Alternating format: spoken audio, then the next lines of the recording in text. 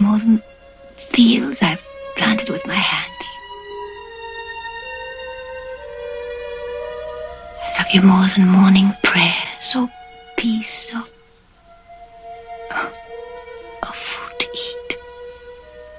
I love you more than sunlight, more than flesh or joy or one more day.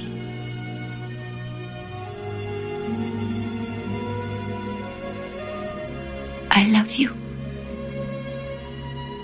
more than God. I'd never have a day like this again, would I?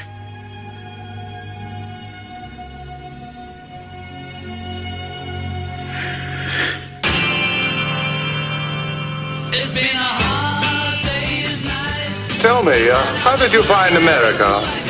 Fell after Greenland. Has success changed your life? Yes. Are you a mod or a rocker? No, actually, we're just good friends. Do you think these haircuts have come to stay?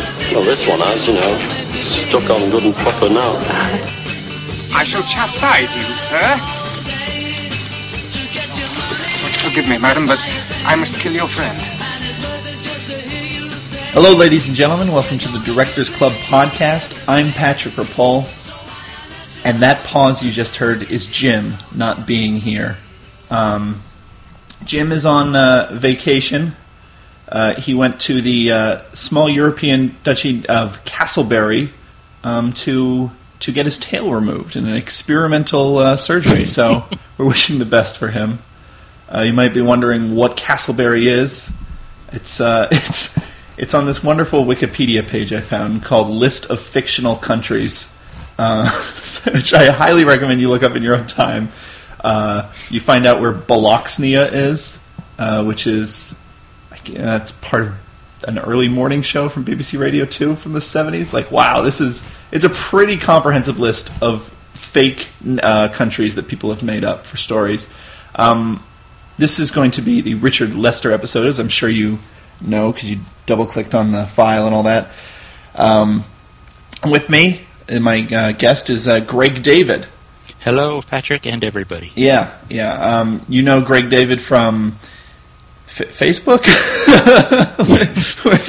I have a movie blog, and I do kind of amateur weekend filmmaking too. So. Oh, that's right. You are. I'll save that and plug it at the end. Yeah. You're about to start your first directing, aren't you?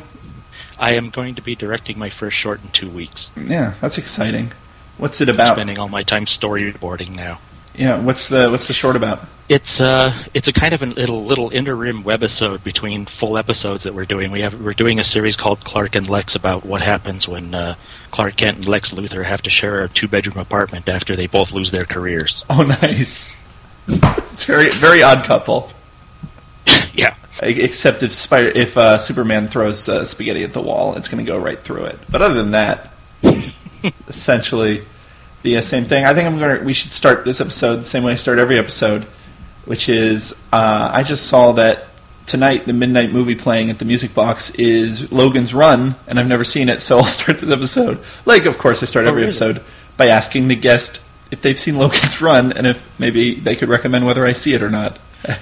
Have you seen Logan's Run? I have seen Logan's Run many times. It's one of my favorite 70s science fiction films. Yeah, but it really all depends on your appetite for 70s science fiction. I don't like. I might have just an appetite for Michael York, because in preparation for this episode, I watched The Three Musketeers.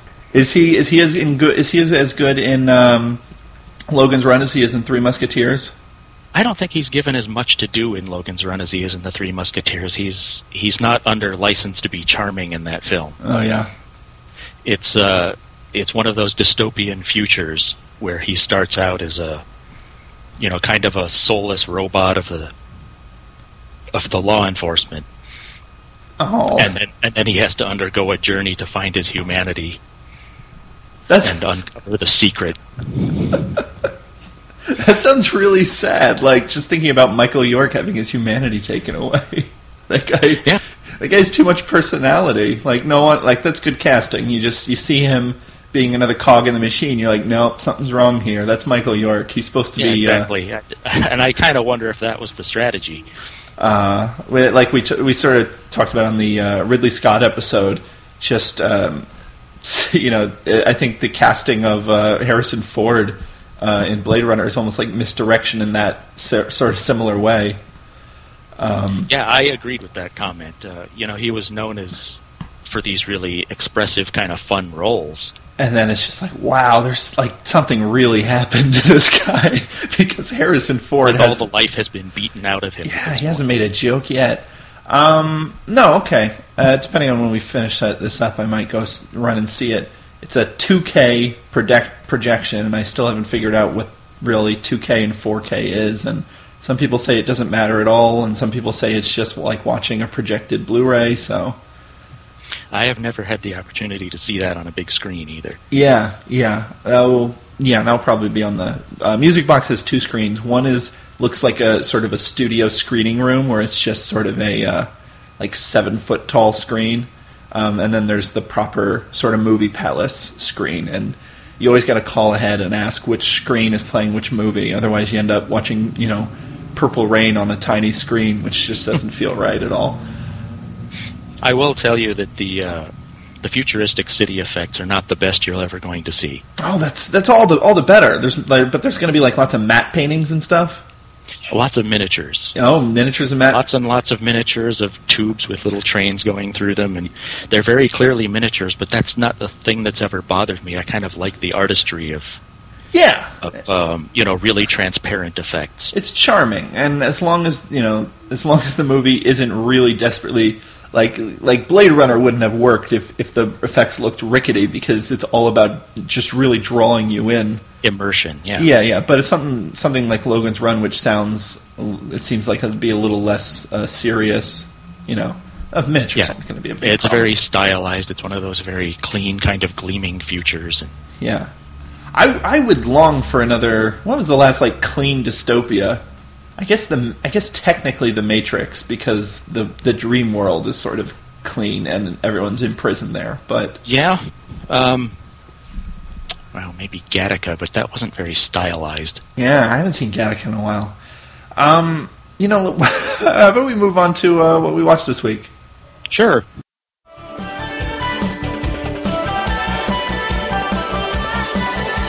Deliverance on deadly ground, little children, Jackie Brown, RoboCop, Hudson Hawk, Rio Bravo, Woodstock, Superbad, Carlito's Way, Drunken Master, Child's Play, JFK, blown away, what else do I have to say? We love a lot of movies, though we didn't write them, but they're still exciting. We love a lot of movies, now it's time to talk about the things we watched. We usually start with the guest, so Greg, what did you watch this week? Well, I did watch The Dark Knight Rises, which, everybody in the world did. Yeah. No surprise there. I don't know how much time we want to spend on that, partly because it is being discussed to death all over the place, and partly because we have the 2-year spoiler rule here. Yeah, we don't here on the Directors Club. We don't spoil any movie that hasn't been out. We only spoil movies after they've been out for 2 years, because we figure 2 years. Yeah, if you don't watch it then fuck you. You don't deserve movies, right? Or at least you don't deserve people to tiptoe around you. So I will say, generally, I think it's the most fun entry in the series. It has a nice, real over-the-top kind of Roger Moore, James Bond thing going on, at least in the first half. Particularly with Bane. Yeah. And Bane's one. That opening sequence with Bane is so Bond teasing. Yeah. I was thinking that the whole time. But it is a little more... It did feel a little more intense, but it's hard for me to tell whether or not... Because I think it's the first... I didn't see The Dark Knight on IMAX, and this was the first movie shot on IMAX that I'd seen in a proper IMAX theater. So a lot of those big action scenes were just really, they actually do shake you in a way that...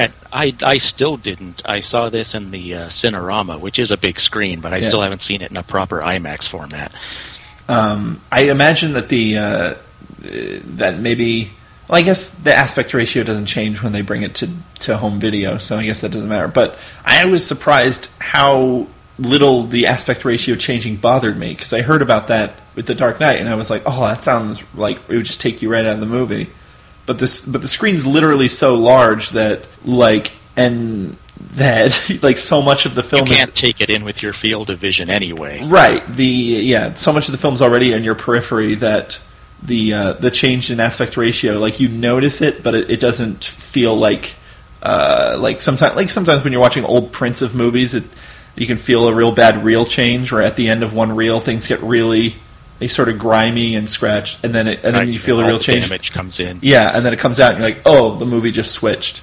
That's what I assumed that the IMAX would feel like with the aspect ratio, but it isn't. But yeah, that opening scene is great. Bane's voice in general and demeanor is very just like Bond villain. Mm-hmm. I don't know where he got that accent. Like he's. There were times when it was kind of Sean Connery, but then it would kind of fall out, and I wasn't sure what he was going for. Apparently, someone sent me a link because on Twitter I made the joke that it was all inspired by the one line in Batman Forever where the Riddler goes, Batman, you say? Which is what it sounded like to me. And someone sent me a link, like a YouTube link, goes, actually it was inspired by this, and apparently he sent me a link to like this documentary about a boxer from United Kingdom. I'm not sure if it was Scotland or England or what. I didn't really watch the link, but so apparently he based it off of a real person. Not that makes it any better or worse of a choice, but this is going to be another one of those things where we saw the Tom Waits video that Heath Ledger supposedly based the Joker on. Have you heard about this one? I heard about it. I don't think I watched in its entirety. I always thought Heath Ledger Joker actually seemed a lot like Michael Keaton, ironically enough. Yeah, ironically. But apparently that video is pretty not damning, because it's obvious it's not it's not a knock against Heath Ledger that he found inspiration in this weird place. Yeah, it's not like he's at fault for basing the performance on something. Right, but it is apparently very similar. I like Dark Knight Rises. It is way dumber than I thought it would be. It is. It's really enjoyable on a dumb action movie level, and unfortunately I think it tried to reach further than that. And I don't think it always makes it when it goes for the big idea. Yeah, well, there's that weird disconnect where it's still very grim, and it's still very gritty, and it's still like very dour, and some of the it's not spoiling anything to say that Bane, is a terrorist who is striking terror in Gotham, and some of his terrorist acts go so far, like in The Dark Knight, Joker blows up a mostly abandoned hospital. He sort of makes the citizens turn against each other, but like he doesn't just sort of scorch the earth in the way that Bane does, and it's actually kind of. Like, I don't know if I've seen images of acts of terror that are as crazy and as, like, large and damaging as the ones... Yeah, the sheer scale of them is really impressive. And while they don't specifically show any of it, there's no way that he performed acts on that scale without killing thousands of people. Yeah, like, he's automatically, committing insane mass murder. On a scale of which it honestly makes 9/11 would pale in comparison, and that sort of when you balance that kind of destruction and it's not portrayed as Michael Bay.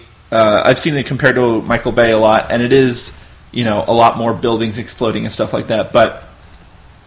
It isn't like Michael Bay frivolous. A transformer goes through a building, but no one feels it, and it's it doesn't hit any of our characters. So we're just gonna. And a lot of people run out of the way. Yeah. We make sure to shoot it from the ground and show people running away from the building and stuff. But it is really heavy, and when you balance that with Catwoman, who. In this, she's not a vigilante, but yet she still has her own costume, which is right. She's a again, I'm not spoiling anything. This is all first act stuff, but she is just a cat burglar who happens to have this leather costume that had to have been custom made for her with these sort of crazy bladed heels, which you forget, forget the whole idea that they're impractical. It's like, again, they have to be custom made, and the fact that there's more gadgets and there's more humor. It's this really weird disconnect, which it is, and that's another thing that really separates this from other Nolan films. I don't remember a lot of intentional jokes being made in other Nolan films.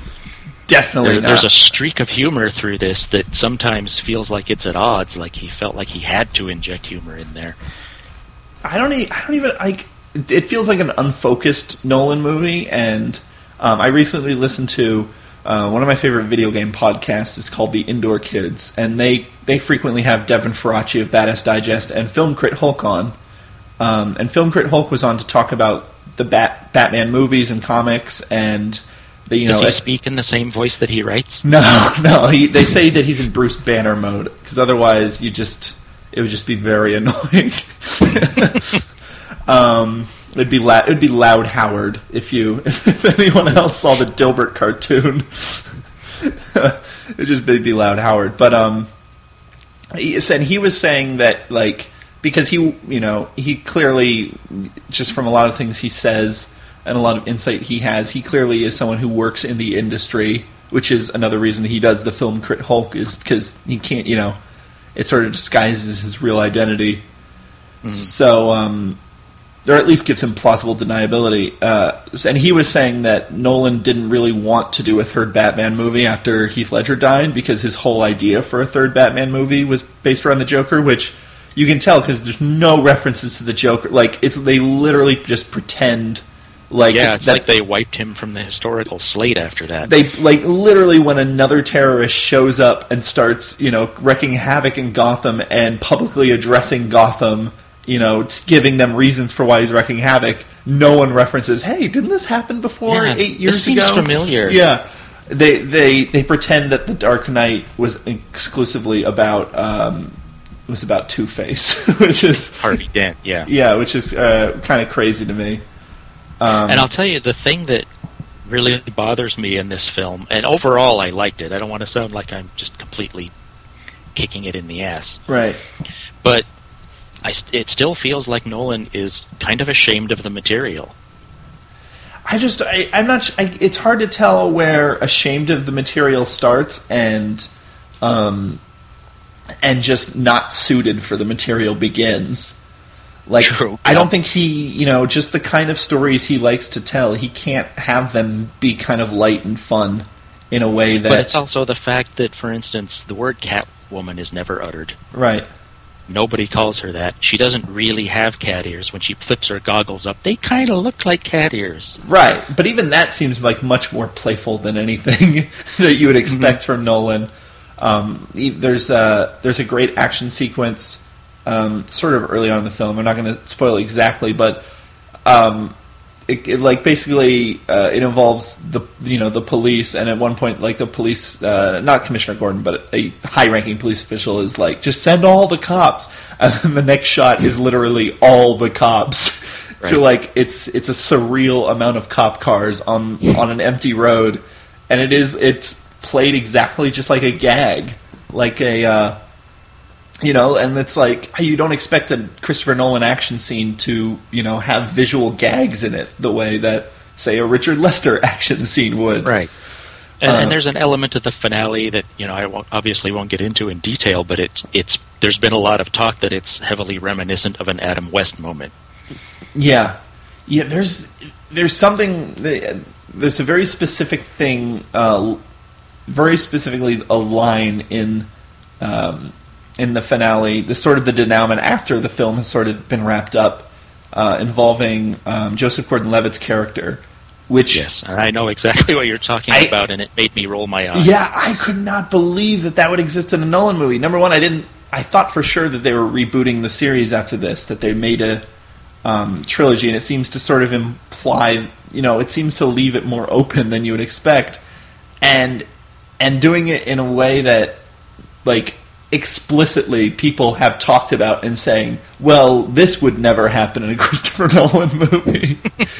Like, I'm not going to say any more than that. I may have already said too much. I haven't said enough. That's me in the corner. But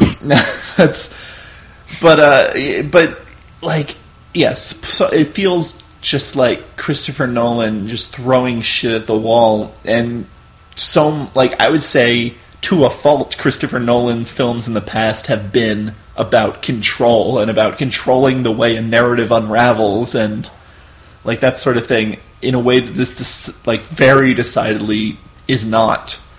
Right. And I kind of wonder if maybe that's the reason it's a little more fun. Yeah, absolutely. That he just sort of abandoned control and threw caution to the wind and said, let's go out there and just throw shit around. Yeah, like, I've been given a huge budget, let's indulge some crazy ideas I have. And obviously they're not Tim Burton. Like, it's not going to be the same thing as when Tim Burton gets a huge budget and gets to indulge his crazy ideas. It's going to be more down to earth, but it is, like, you feel little remnants of, apparently, I say apparently, but every single person ever always says, Christopher Nolan is a big James Bond fan, and they're like, Inception, that was the James Bond moment. Like, they like try to, like, people make a game of finding James Bond in Christopher Nolan's movies when, just from what I know, whatever little I know of that series, like, I don't see any of it in his movies, but, like, there is a little James Bond stuff, and there's, you see more. You don't have to look too hard in this one. Yeah, and the great moment in The Dark Knight when Batman sort of, I can't even really describe it. Basically, when he flips the bat bike around and the wheel starts spinning around, that's sort of weird. Like, I don't get the physics behind it, but it's like kind of they turn to the side. Right. They sort of spin around independently of rotating, and it's like, and that was sort of a crazy, like, what the fuck just happened moment and in The Dark Knight, and it was like one of those great moments where just no one in the audience was expecting it or knew what happened exactly, but it came at the climax of the action scene.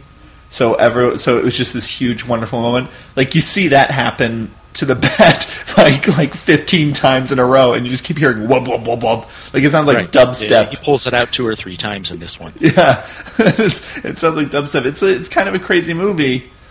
And that's actually, because Film Crit Hulk sort of went into more detail. He wrote a really good article on The Dark Knight Rises for Badass Digest about sort of how messy it is and sort of all the problems it has thematically, or that is to say, sort of the lack of themes it has. And, I do wish, if I could wish one thing for the ending, is that he had embraced the finalness of it a little more. Yeah. Which is... It does feel at the end like they could just move on if they wanted to and make more. Which is crazy to me, and it's... especially when, to me, I went into this movie with a foregone conclusion of this would be the last film of this series, and it would end in an definitive way, and it doesn't. Like, that just really confused me. There's a finale of sorts, and if they reboot after this, it will come off as fairly clean. But at this point, there's no reason he couldn't come back and do it again.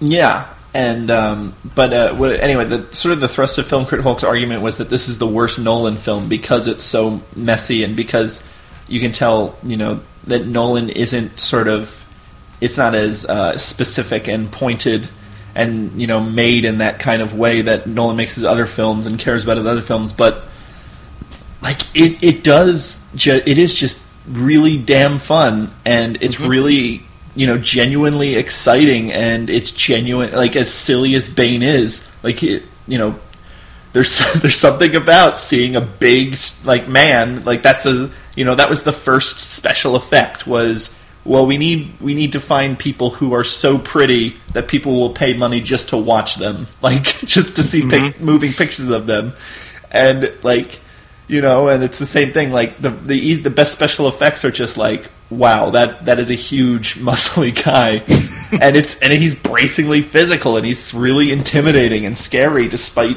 having this crazy, Scottish accent.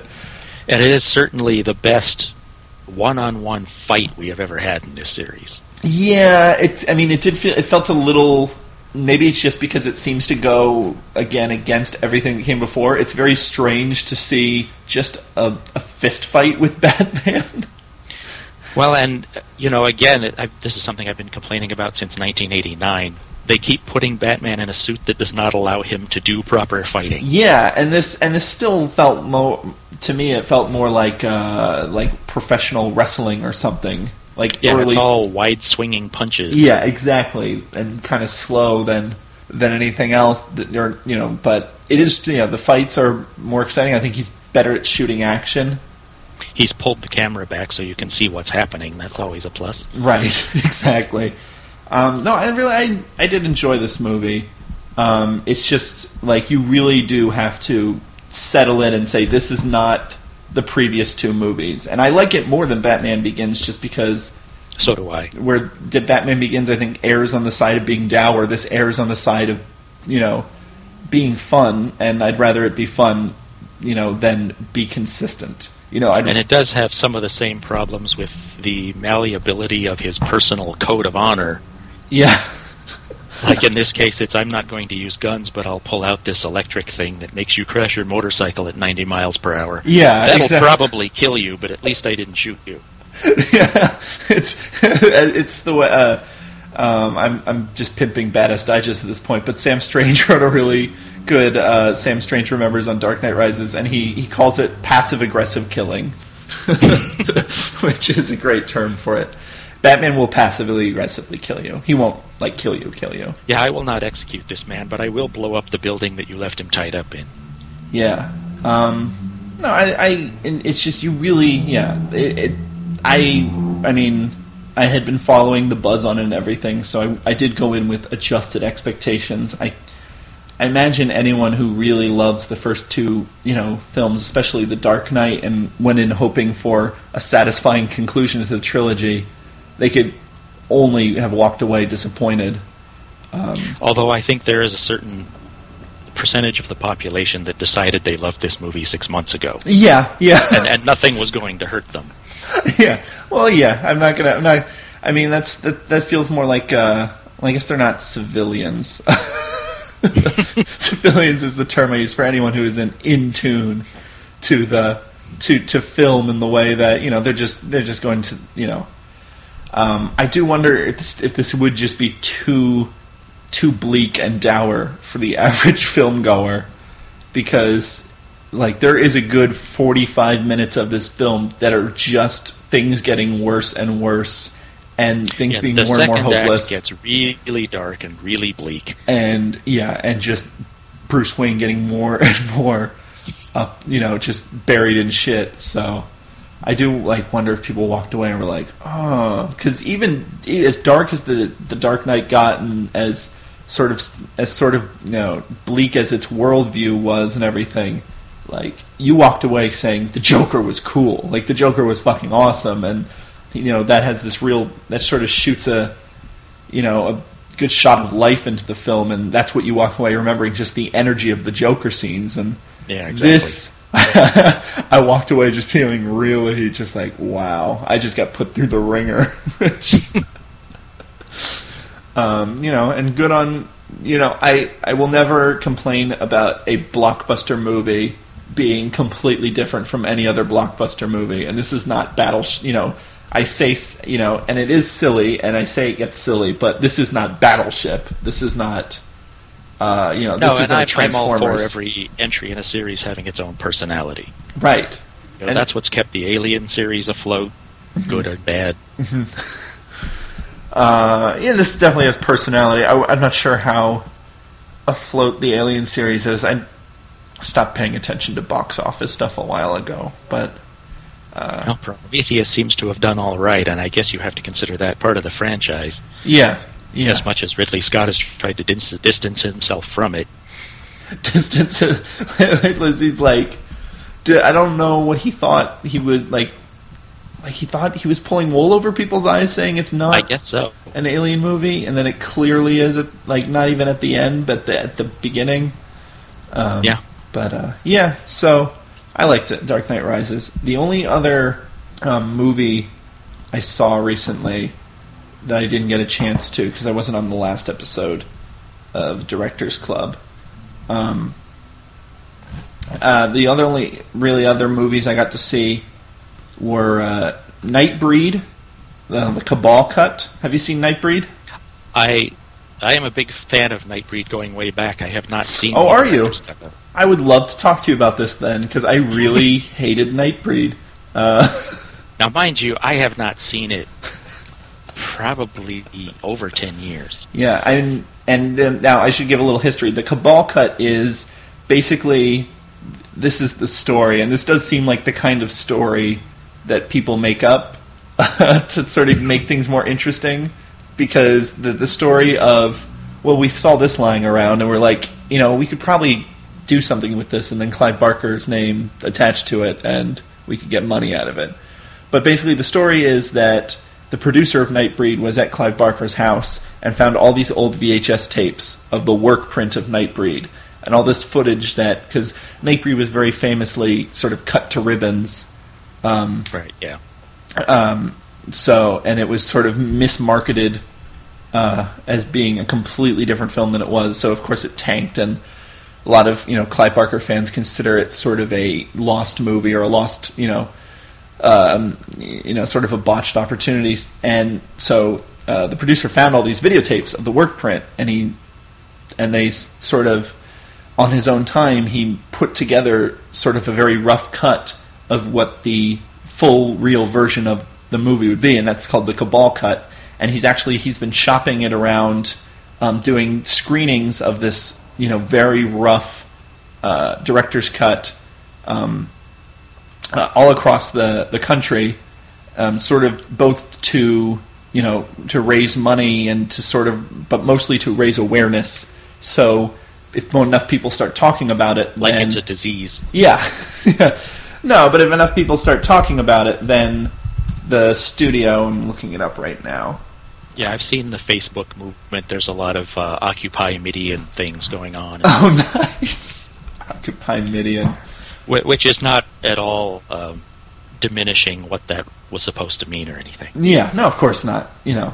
I occupied breakfast this morning, and and it's if anything, it only strengthens it too. Okay, Morgan Creek, is that the 20th Century Fox released it? They were the distributors. Morgan Creek was the production company. But anyway, so if there's enough room, if there's enough interest, then Fox will release this director's cut. Now, everything I say should be taken with a lot of salt, because this is the sixth, he told us, this is the sixth draft of the restored cut, so I can only imagine what people in LA saw when it first screened. And most of the footage is literally taken from old VHSs that even have, I was going to ask, what kind of shape is the extra footage in? Oh, it's terrible because they need the money to restore it. So, but I mean, it's watchable. You can still mostly tell what's going on, though. The problem is a lot of the scenes in Midian, the sort of monster underworld, which is supposedly the highlight of the film because that's where all the effects are and where you get to see all the creatures. Those were mostly VHS, and so you don't really get to see them all that well.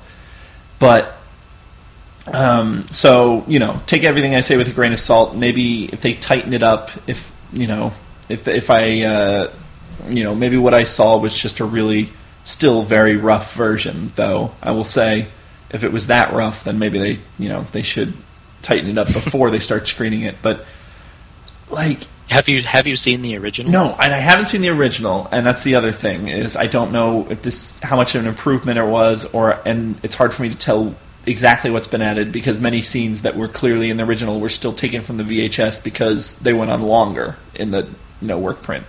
Mm-hmm. But it's basically sort of an Avatar story or a Dances with Wolves kind of story, where it's about someone who gets taken into this weird alien world. In this case, it's where all the monsters live, monsters of lore and mythos and stuff like that. Right, it's the white man joins the natives and becomes the best of them story. Yeah, exactly. Though this film obviously, luckily, gets to sort of avoid the racial component of that story. in a way that Dances with Wolves decidedly did not. And all the while there's this serial killer played by David Cronenberg, and he becomes obsessed with destroying Midian for no apparent reason, and then they have to defend Midian from David Cronenberg and this sort of gun-crazed sheriff. And my main problem with it is just, like, the main character is just such a lump. Like, he's just has no personality. So the whole time you're just like, he's like, I just feel like I don't fit in, and it turns out he's actually a monster who, I guess, forgot about Midian. Again, it's very unclear. Well, in the original cut, I think the intent was that he is fooled into thinking that he's a monster. Oh, really? By David Cronenberg's character, who has committed these murders and is now trying to convince the protagonist that he's the one who did it. Wow, and trying to set him up for it. So the protagonist isn't a monster in the original cut? No, he goes to Midian and tells them that he is a monster and therefore belongs there, and they do end up admitting him. No, he's a 100% monster in the Cabal cut. Is he? Yeah, he's just sort of forgotten that he's a monster, I suppose. So in this, he several times throughout the film he transforms into his sort of monster form to fight the bad guys and stuff. And he does that in the original, but only after they've initiated him. Oh, okay. So maybe I missed something. Again, the audio quality is also just as bad as the video. So it's possible that I missed crucial points of dialogue. But so you're saying they sort of give him monster powers? Yeah. It's hard for me to remember the details. Yeah, but I do specifically remember that his psychiatrist was the one who was murdering people. Yeah, no, and his psychiatrist, played by Cronenberg, is easily the best part of the film. But it's a weird performance. It really is, and it's never not distracting. Obviously though it's the sort of choice where it's only distracting to people who know who David Cronenberg are. I don't think regular, Joes in the audience, though obviously in this audience it's all people who know David Cronenberg are, because I saw it at this sort of horror triple feature. Yeah, I think most of the people who would go out of their way to see Nightbreed would know who he is. Yeah, I'm just sort of thinking about Clive Barker's original, sort of, I guess, defending Clive Barker's original choice, because if this wasn't such just an underground hit, this wasn't just relegated, I should say, to sort of cult status. I don't know what his performance would be worth if it weren't for the novelty value of, it's David Cronenberg. I think he's the best part of the film, but again, I think he's the only one who really gets a personality, other than there are like some bad comic relief at Midian, and there's one monster who is just like he's just sort of the wacky sidekick who is really annoying. Mm-hmm. And again, like, it's just, I'm sure so much of the appeal is just that there are so many monster effects on display. It is. And admittedly, a lot of my liking of the film comes from the fact that there are so many different, really interesting monster designs. Yeah. But that does substitute for their personalities. Yeah, and that's the big problem. And also the other big problem is this being a rough cut. It was like 2 hours and 40 minutes, and like it's literally 20 minutes of setup between the time that the sheriff says, let's go to Midian and kill them, and the time they get to Midian. It's like just 20 minutes of the monsters preparing and them driving, and the monsters just talking about nothing in particular and arguing amongst themselves, and at that point, it is hard for me to imagine the story supporting that kind of length. Yeah, and there's really not that much to it. But my main, like, I don't think I could enjoy this story at any length, just because, like, the two main characters, the sort of the center of all this is this love story between this sort of troubled guy and his girlfriend, and it's like, and neither of them, they don't have a personality among them, and it's just like really just like bland actors. Who plays the lead? My internet is not going so great, but Craig Sheffer. Let's see. Craig Sheffer, yeah. I don't know what else he was in, but I mean, granted, it's good casting as far as he has sort of a monster face in the way that Ron Perlman kind of has a monster face. Although he's never even allowed to become as interesting a monster as the ones around him. He really just has some shit carved into his face, and yeah, he becomes more body mod than anything. It's like beastly. That scarification. Yeah. God, that was funny. They made a Beauty and the Beast where instead of like a monster as the Beast, it was just a guy with a lot of body mods. And it's just like, oh, you wouldn't love me. I'm just too weird and cool. Like, you know, it's one of these instances where I like the movie, but I can't argue with anything you're saying. Yeah. It's I can't really defend it on any kind of narrative or character level. It's not deep. Right. Yeah. There's just something about it that appeals to me, even though I understand it's not a traditionally well-made movie. Yeah. Now, have you read the novel Cabal? I did read it again a long time ago. Mm-hmm. I don't remember it being significantly different, but then I'm probably not remembering it very well. Yeah. I should probably make an effort to see the theatrical cut, if only to actually see all the monsters in not, blurry, degraded in a flattering VHS tape. Presentation. Right, yeah. But, and the knowledge that it has been cut to ribbons will at least know that I won't have to endure another 2 hour and 40 minutes of barely anything happening. Yeah, so, I mean, that's Nightbreed. I can't see myself ever really liking it, but, good luck from them, I guess. Jake, what's the last... I'm a little afraid to rewatch it now. Yeah. Honestly, I never saw Avatar, but it made me want to watch Avatar just to see, this story done by someone who, has a sense of storytelling. So you're the guy who didn't see Avatar. I am. I'm the guy who didn't see Avatar. It didn't really appeal to me, and everything I was hearing was that it's not a Dark Knight situation where it's great populist entertainment and it's a good movie. It's just sort of like a bunch of CGI, and it never looked, none of the effects ever looked convincing, so I don't know. It is almost an animated film. Yeah, that's what it looked like to me, and it looked like a Fern Gully. It looked like the computer-generated remake of Fern Gully. The resemblance between those two movies is a little frightening. Yeah. Down to plot points. It's amazing. That's funny. Now, does Tone Loc show up as a rapping iguana? Not to my knowledge. Does Robin Williams show up as a rapping bat? He wouldn't have been out of place. Yeah. Also, did you, like me, only just now realize how much rapping there was in that film? Yeah, I honestly had not remembered any rapping. I forgot about it. I'm entirely sure why I saw that film.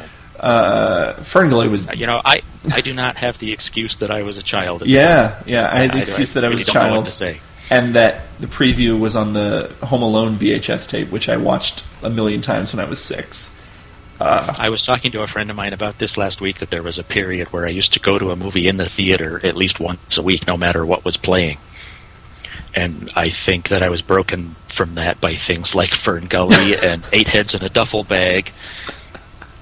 And I just thought, well, this isn't worth it anymore. Yeah, you kind of had to hang that up. What, do you remember the exact film that broke you?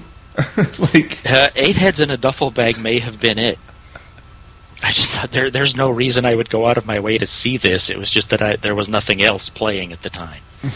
Yeah, I hear that excuse a lot also from people who don't have air conditioning, and I kind of understand it, because I don't have air conditioning. Yeah, that almost makes sense. Yeah. It's a better excuse than I just need to see something. Right.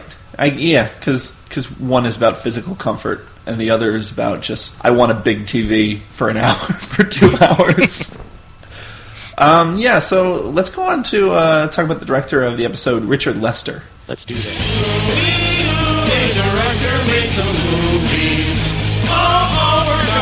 About it now. I don't care if we agree or disagree. I don't care about that.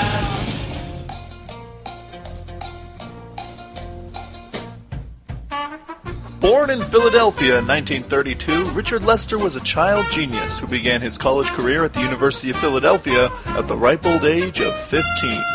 By the time he was 18, he started his career in television, working his way from stagehand all the way to being a director of television in England. His work with Peter Sellers on the programs A Show Called Fred and Son of Fred led to him directing and writing a short film with Sellers and English comedy legend Spike Milligan entitled The Running, Jumping, Standing Still Film. Its surreal slapstick led to it becoming an underground favorite for many of England's hip, including the Beatles. So when the Beatles were asked to be in a film, Lester was the natural choice to direct. And after the release of that film, A Hard Day's Night, nothing would ever be the same for any involved. A Hard Day's Night is... Well, maybe we should just start at the beginning. This is Richard Lester inventing the music video. Yeah, and this is why I've been particularly interested in discussing this movie with you. You're much more of an aficionado of the art of the music video than I am. Yeah, and I love, musicals. And before I rewatched this, I was beginning to wonder, like, is this really groundbreaking, or was it just big because it was the Beatles? Because I was thinking, like, this certainly wasn't the first musical to have a pop music star in it. Like, Elvis was starred in countless films. Oh, yeah.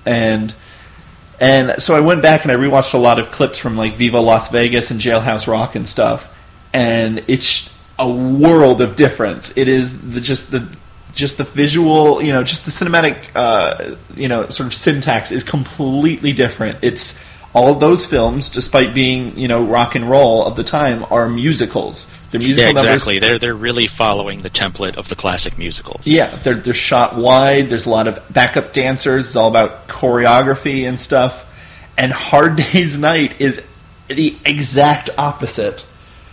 And it is just this perfect moment where just everything, like, Richard Lester is the perfect director, and film at the time was sort of, the French New Wave had not yet, entered sort of Hollywood, but it was, it was raising stinks all across the world, and, and the Beatles were raising stinks all across the world for being sort of very different, and they were very kind of irreverent, and even though, their songs were very clean, and stuff like that, they were different than the Beach Boys. It didn't feel like, the Beatles didn't feel, and I went back and I even watched the Beatles Anthology DVD set for this, because I wanted to sort of, I think knowing sort of the... I wish I had that on hand. Yeah, knowing the cultural climate of the time sort of puts this film into a much different...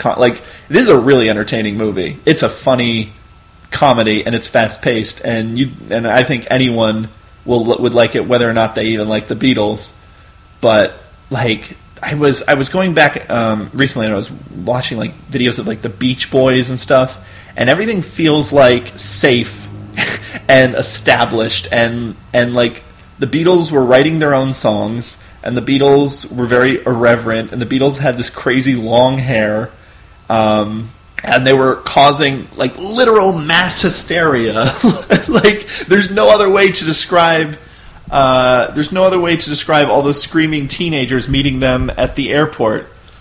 And it makes the whole thing, it's a little difficult, I think, for a modern audience to really appreciate what that was about. It feels invented now. Yeah, absolutely. The girls would stand up and literally cry and scream at the sight of them. And that wasn't a thing that, like, there was a Beatles fan club that got together and said, when they get there, it was completely, like, spontaneous. They were just weeping at the sight. It was a genuine outpouring of emotion, and I don't know why it was that exciting. Absolutely, yeah, and there's something frightening about that to adults to see something stirring. That was the heart of a lot of the criticism of them, was just their fans. Yeah. So it's this perfect moment where this perfect director who had established this absurd surrealist style, working with the Goons and Peter Sellers and all that, and film where film was at the time, where the Beatles were at the time, and where the Beatles were in their career, and where America was. It's like, it is a singular, like, I was thinking, what a lot of films you can say, okay, well, you just sort of I recently watched the Footloose remake, and there is a lot of and as dated as the premise of the Footloose it seems and stuff, there's a lot of ways you can translate it to a modern audience. There's no way to translate this. There's no other film. You can't have Coldplay running from crowds of girls. Because it's not even a matter of just how innovative the band is. It's a moment in time and a moment in the culture that's never going to be repeated. Right, and it's just a singular, wonderful movie, and it helps that the Beatles are extremely charming and charismatic. Yeah, and they cared, and they and you can tell they're having fun. There's a lot of it's very spontaneous, which is something that it's not a faux documentary because then no one really acknowledges the cameras. There might be a few times someone breaks the fourth wall and winks or something like that, but yeah, there's never a conceit that they're actually being filmed.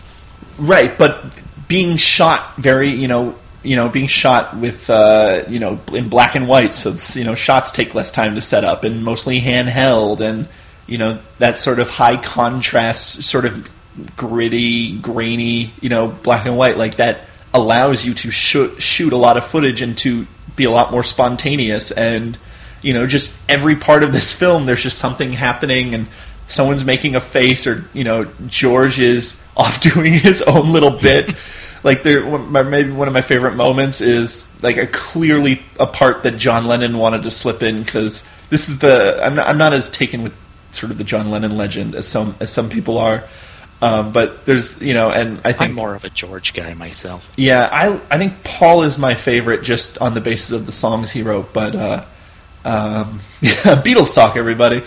No, but it's a perfect John Lennon moment where he's being sort of faux subversive by he's sniffing his Coca-Cola. It's he's sniffing Coke in the film, and it's just such he's not framed that he's part of he's sort of down at the bottom of the frame. You can barely see him, and it's this wild moment where no one scripted that. And in fact, I think despite the fact that a famous playwright, Alan Owen. He spent, according to Beatles Anthology, he spent about 5 days with Beatles following them around, writing, down things they said in order to get their voice right. Apparently, by the time they got to the, sets and everything, they just sort of threw out most of the screenplay. Yeah, I mean, John Lennon was just improvising his little heart out. Yeah. And Alan Owen eventually did get nominated for an Oscar for Best Screenplay, I think. For this? Even though not that much of what he wrote survived. That's funny. Yeah, Hard Day's Night. That is this is not just a teeny bopper movie that people were blown away by it. It wasn't just that there hadn't been a concert film like this. There had been any film like this that debuted so big. No, and I think what really sets it apart is that it's the plot isn't just built around an excuse to show musical numbers. Yeah. There's more going on here. It's all about them being trapped in their own fame and their attempts to escape from it. Yeah. It's kind of that's definitely there, and there's definitely there's themes of sort of being rebellious and sort of being put into boxes. Most pointedly, probably, honestly, it's probably the worst parts of the movie are the parts that do that the most explicitly, like that George scene. When they're just oh yeah, what do you think of this fashion? We confronting the fashion. Yeah, and he's you can't tell kids what to do. And granted, this wasn't the cliche in 1964 that it was now, but it was a new idea.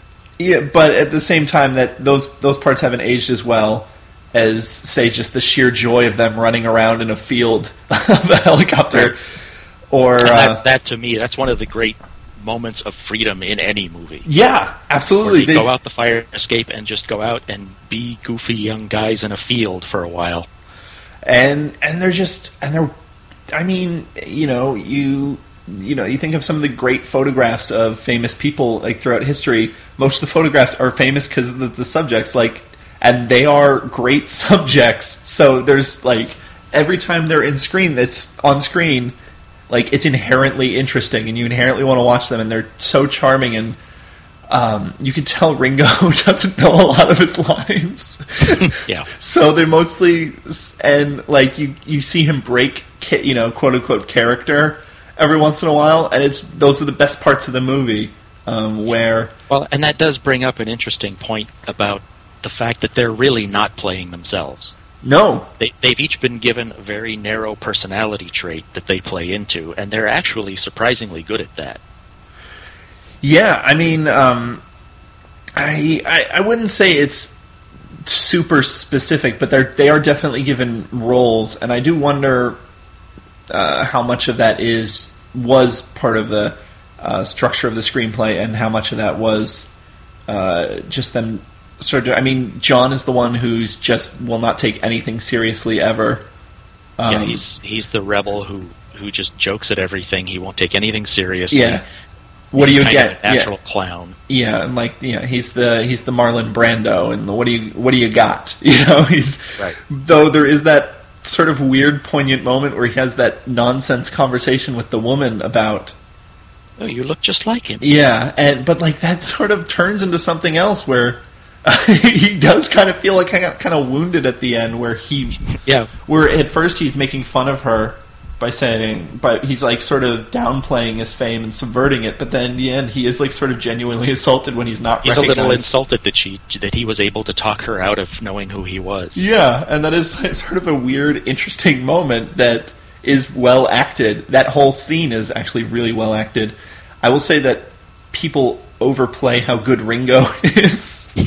people were saying all sorts of nonsense, his whole scene. Apparently, what happened was he just was too hungover to do his scene. So Richard Lester was like, "We'll just follow you around. We'll just walk around, and we'll come up with stuff on the spot." Really, his whole role consists of him having to be hangdog and picked on. Yeah, exactly, and he has the face for it. He really does, and he has a wonderful face. And when he breaks into smile, that's always cute too. But people were like, "Oh yeah, he's the new Charlie Chaplin." Like people were going overboard with their praise of his sort of scene in which he wanders around a dam or a canal, has his little conversation with the kid who's skipping school. Yeah, I like that. I do like that scene. I mean, it helps that they do have a natural charisma, but you can tell that they're trying because we have another Beatles movie. That proves that what happens when the Beatles don't care. Yes, and I think, and I think if you want to sort of realize how astonishing Hard Day's Night is, just watch Help, which is similarly kind of silly and quick paced and goes to real places, but despite it has no glue holding it together. Yeah, and it's just nonstop shenanigans. But even worse than that, they're not engaged. There's not there's not a lot of spontaneity. That was the point in the Beatles' career where they were just smoking pot all the time. Yeah, Paul McCartney has said he now feels really sorry for Richard Lester on that movie. Yeah, and in the Beatles anthology, Paul McCartney was talking about the way the script was made was them when they were talking about, "Ooh, so we're making a script for a movie for your new album. What do you want to do?" And it's like, "Well, I've never been to the Bahamas. Well, I've never been skiing." He was just using the film production as an excuse to go on vacations, and a good film that does not make. Whereas Hard Day's Night, they have not gotten, despite the fact that the annoyances of being, of being hounded with your fame are, sprinkled throughout the film, they had not yet been jaded. And you can tell they're excited to be making a movie. And they're like, "Shit, Elvis made a movie." I'm making a movie just like Elvis. This is crazy. And this is really at the point before they hit internationally. They hadn't made their American invasion yet. Yeah. It was right around the time this film came out. It was when they would make their Ed Sullivan appearance and everything just exploded. Yeah. It had exploded. I think the Ed Sullivan happened about maybe 6 months before this. So yeah, it was definitely that sort of period, and it's a film about that period, and that sort of joy, and it's such a pure encapsulation of the joy of the sort of the beginning of that movement, of the '60s and of youth culture, sort of, dominating things, and I want to talk about the way Richard Lester shoots the musical numbers. Now, have you seen what was the musical he did? His previous film? Yeah. It was called It's Trad Dad, and it goes by the alternate title of Ring-a-Ding Rhythm, apparently. Yeah. In America, it's Ring-a-Ding Rhythm, which is... It's horrible. Yeah. But I'm not. I was not able to see that one. I haven't been able to find a copy of it. No, neither was I. I found clips of it though, and it's sort of the beginning of. He's definitely shooting close-ups, and he's cutting more frequently, and stuff like that. But it isn't quite where he reached with Hard Day's Night, and like modern, people credit MTV. In the 80s is where people got short attention spans and everything, but the cutting especially during the musical numbers in this is extremely fast and disjointed, and it's not about establishing it's not about establishing a choreography or a geography or about sort of telling a story, or it is a lot more spontaneous and abstract and strange and it's beautiful, and there's so many striking images because again they're the fucking Beatles, so you do and he's able to cut to the mood of a song. Yeah, absolutely. Though I mean most of these songs on the soundtrack, to be fair, they're pretty much the same mood. There's not they wouldn't get into their experimental phase just yet. Right. Help. There's a lot more variety, but. And there's a few good numbers in Help. There's a ton of good songs on the album Help, but there's a few in the film Help. There's a few good numbers, but in this again, you just see sort of Ringo playing the drums just because he, like he's done, thousands of times before, and then there'll be a spark, and he realizes that he's on camera, and he just starts cracking up. And there's that weird little shuffle George Harrison does in the finale. Yeah, exactly. There's little stuff like that where they're just so excited that it's breaking, that is how they break the fourth wall, and that's the definition of a music video, where it's this fake performance, but it's supposed to sort of, it's supposed to feel real, and it's supposed to take the canned, well-produced sound, of an album recording and make it seem like it's spontaneously happening. And I think one of Richard Lester's greatest strengths when he launched into film was that he didn't go to film school. Yeah. He didn't apprentice to anybody. There was nobody ever telling him, this is how you make a movie, and these are the ways you don't make a movie. Yeah. We'll get into this a little later as we talk about some of his other films. This film has such energy, and of course the subjects are so inherently interesting that it's not a problem. But I will say a lot of his other films, you can kind of tell that he never went to film school because they're kind of visually flat. Especially Three Musketeers, a lot of the way that's lit, it's just it's not dynamic at all. It's just it's just lit. Yeah, it's just lit. It's just a stage, and it's just and he knows how to film a sequence, but when there's not a very specific sequence, whether it's comedy or action or whatever, he just sort of shoots it. He's famous for shooting incredibly quickly. Yeah, you can tell. Not a lot of setup time. 1 or 2 takes. That's it. We're gone. We'll talk about this with Robin and Marion. But there's a lot of. And again, it does capture a spontaneity in doing it that way in some of his fight scenes in that film.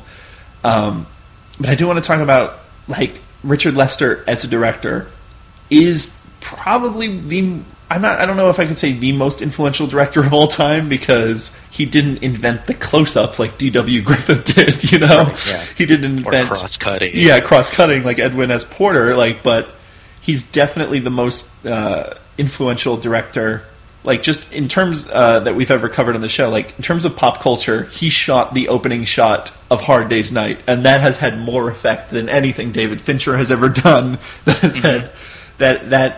That is more in the American consciousness, in the world sort of pop consciousness, than anything David Fincher's done, than anything Woody Allen's ever done, anything like that. And it's amazing to me that he doesn't come up more.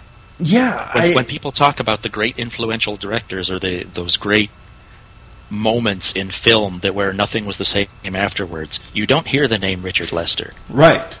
And I think, I mean, to be fair, it's sort of like the Halloween Black Christmas thing, where Black Christmas is sort of the first slasher movie, but Halloween was the one that made everyone else make all the slasher movies. Right, whoever picks up the ball and runs with it gets talked about. And while I really do think like Hard Day's Night is the first time that mass American audiences were exposed to sort of these, and I wish I could do more to connect Richard Lester to French New Wave, but I must admit that I'm rather ignorant on that movement. I'm not a big fan of it, to be honest. And I can't fill in your holes on that because I am shockingly ignorant as well. Yeah, I mean, I've never seen a Godard movie I've liked, so I like Truffaut, but other than that, most of French New Wave I've seen has left me kind of cold and felt kind of weightless. So I'm not, but I think it was sort of the first time mass American audiences saw that sort of thing, but it wasn't until like Bonnie and Clyde and The Graduate and stuff that became the way Hollywood operated. Well, and I think it's all because the American audiences had to be confronted with content that interested them. Yeah. And the Beatles were that content. Yeah, and the Beatles, and that's probably why no one talks about Richard Lester as much, despite the fact that he made Hard Day's Night, which is because that's the Beatles movie. That's not Richard Lester's movie, People... And a friend of mine said that when I said we were discussing him. Yeah. He said, "Oh, A Hard Day's Night, that's more the Beatles than him, isn't it?" And, I mean, to be fair, we have talked probably more about the Beatles than we have about Richard. That's true. And so you can't diminish what they do with it, but he was certainly the 100% right choice for that film, and he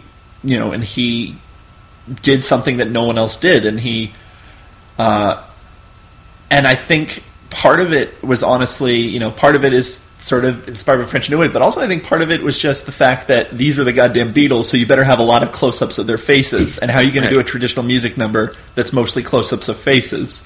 Like, I think a lot of it is just the fact that this film had to be a certain thing, and there were certain constraints. Constraint number 1, your 4 main characters aren't actors, Constraint number 2, we have to have 13 pop songs in it.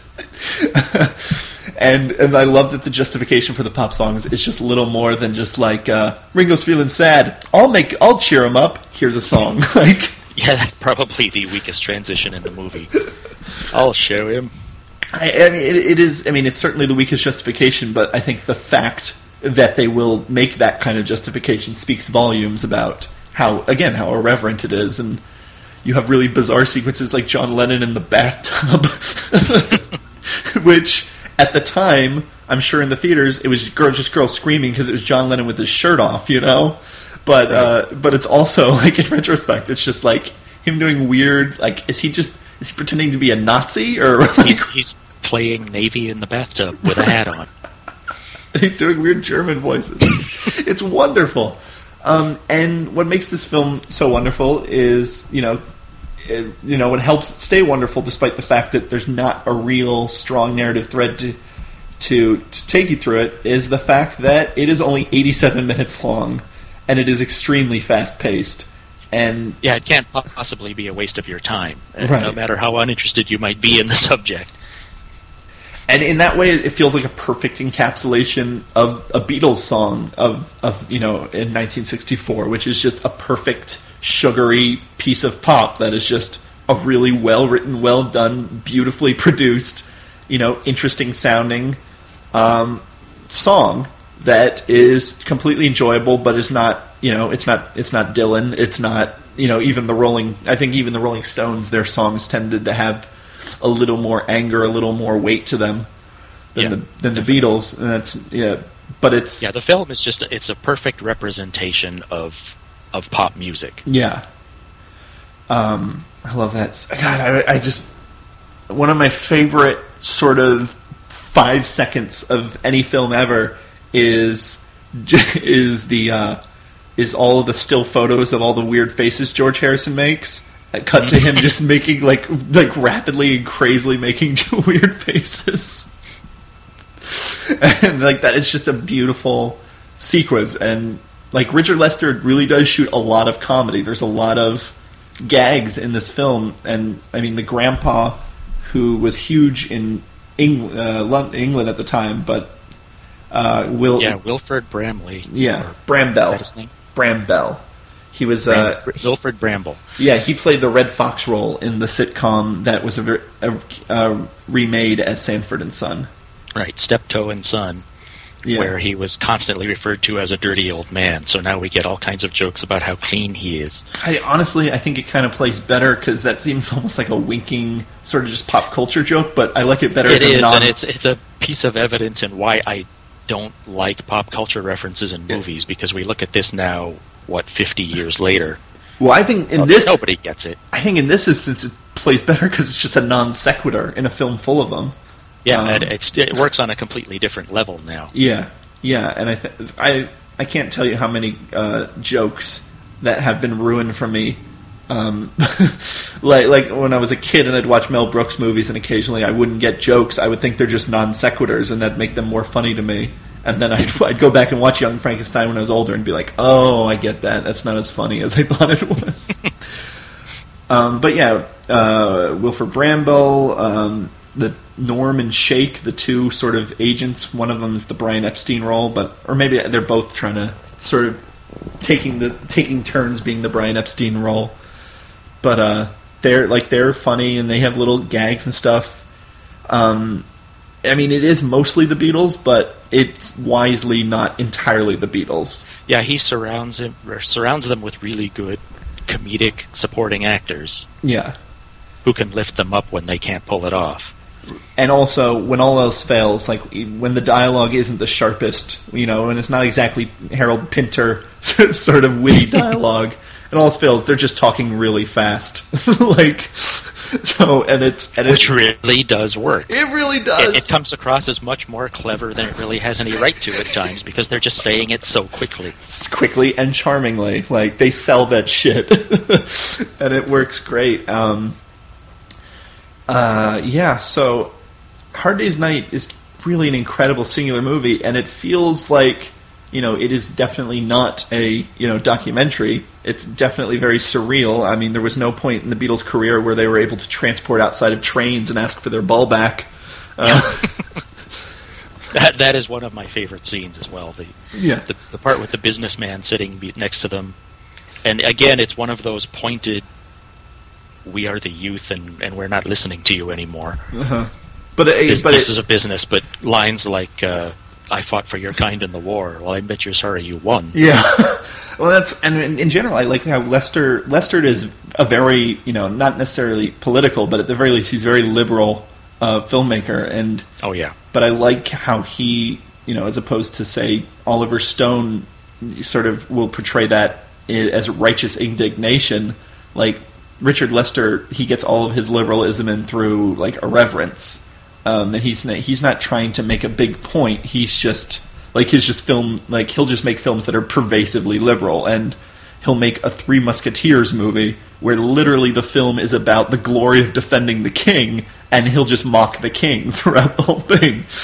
Right. He just injected this whole note of irony into it, that this is now a movie about the rich manipulating the poor for their own ends, and how the poor just swallow it. Yeah, exactly. And he'll do that, but he won't weigh down the film.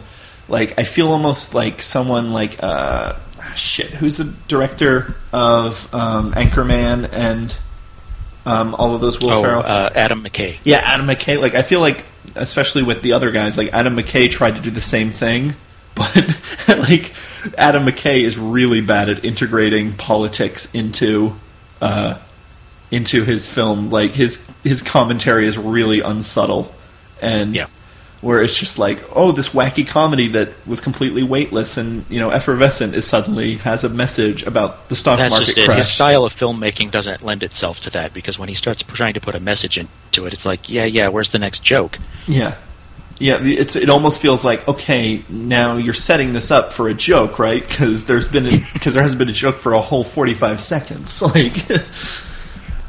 Whereas Richard Lester, he's not Abrams. He isn't, Naked Gun. It's not gag, but it's just sort of a pervasive atmosphere of comedy. where and he rides a nice line where he can sneak a message in without being really obvious about it. I think that is a good place to transition into Robin and Marian. Yes. Robin and Marian. Now, when I contacted you because you're my friend on Facebook, and I enjoy talking with you about film, and I asked you what director you'd like to cover, and you wanted to do Richard Lester, and I was very excited because most people just pick a director who is from the 90s and the 2000s. Currently working. Yeah. Obviously, not that there's anything wrong. I loved talking about the Wachowskis and David Fincher and Christopher Nolan and all that. But we haven't done a lot of older filmmakers, and it's been a real joy catching up with Richard Lester, someone who I've discovered his sensibility is a lot closer to my heart than I originally thought. And so I asked you what 2 movies we should cover, because I wasn't as familiar with them. I said, one obviously should be Hard Day's Night. I said, which should the other be? And you said Robin and Marian, and I had never heard of the film. You hadn't heard of it? No. Interesting.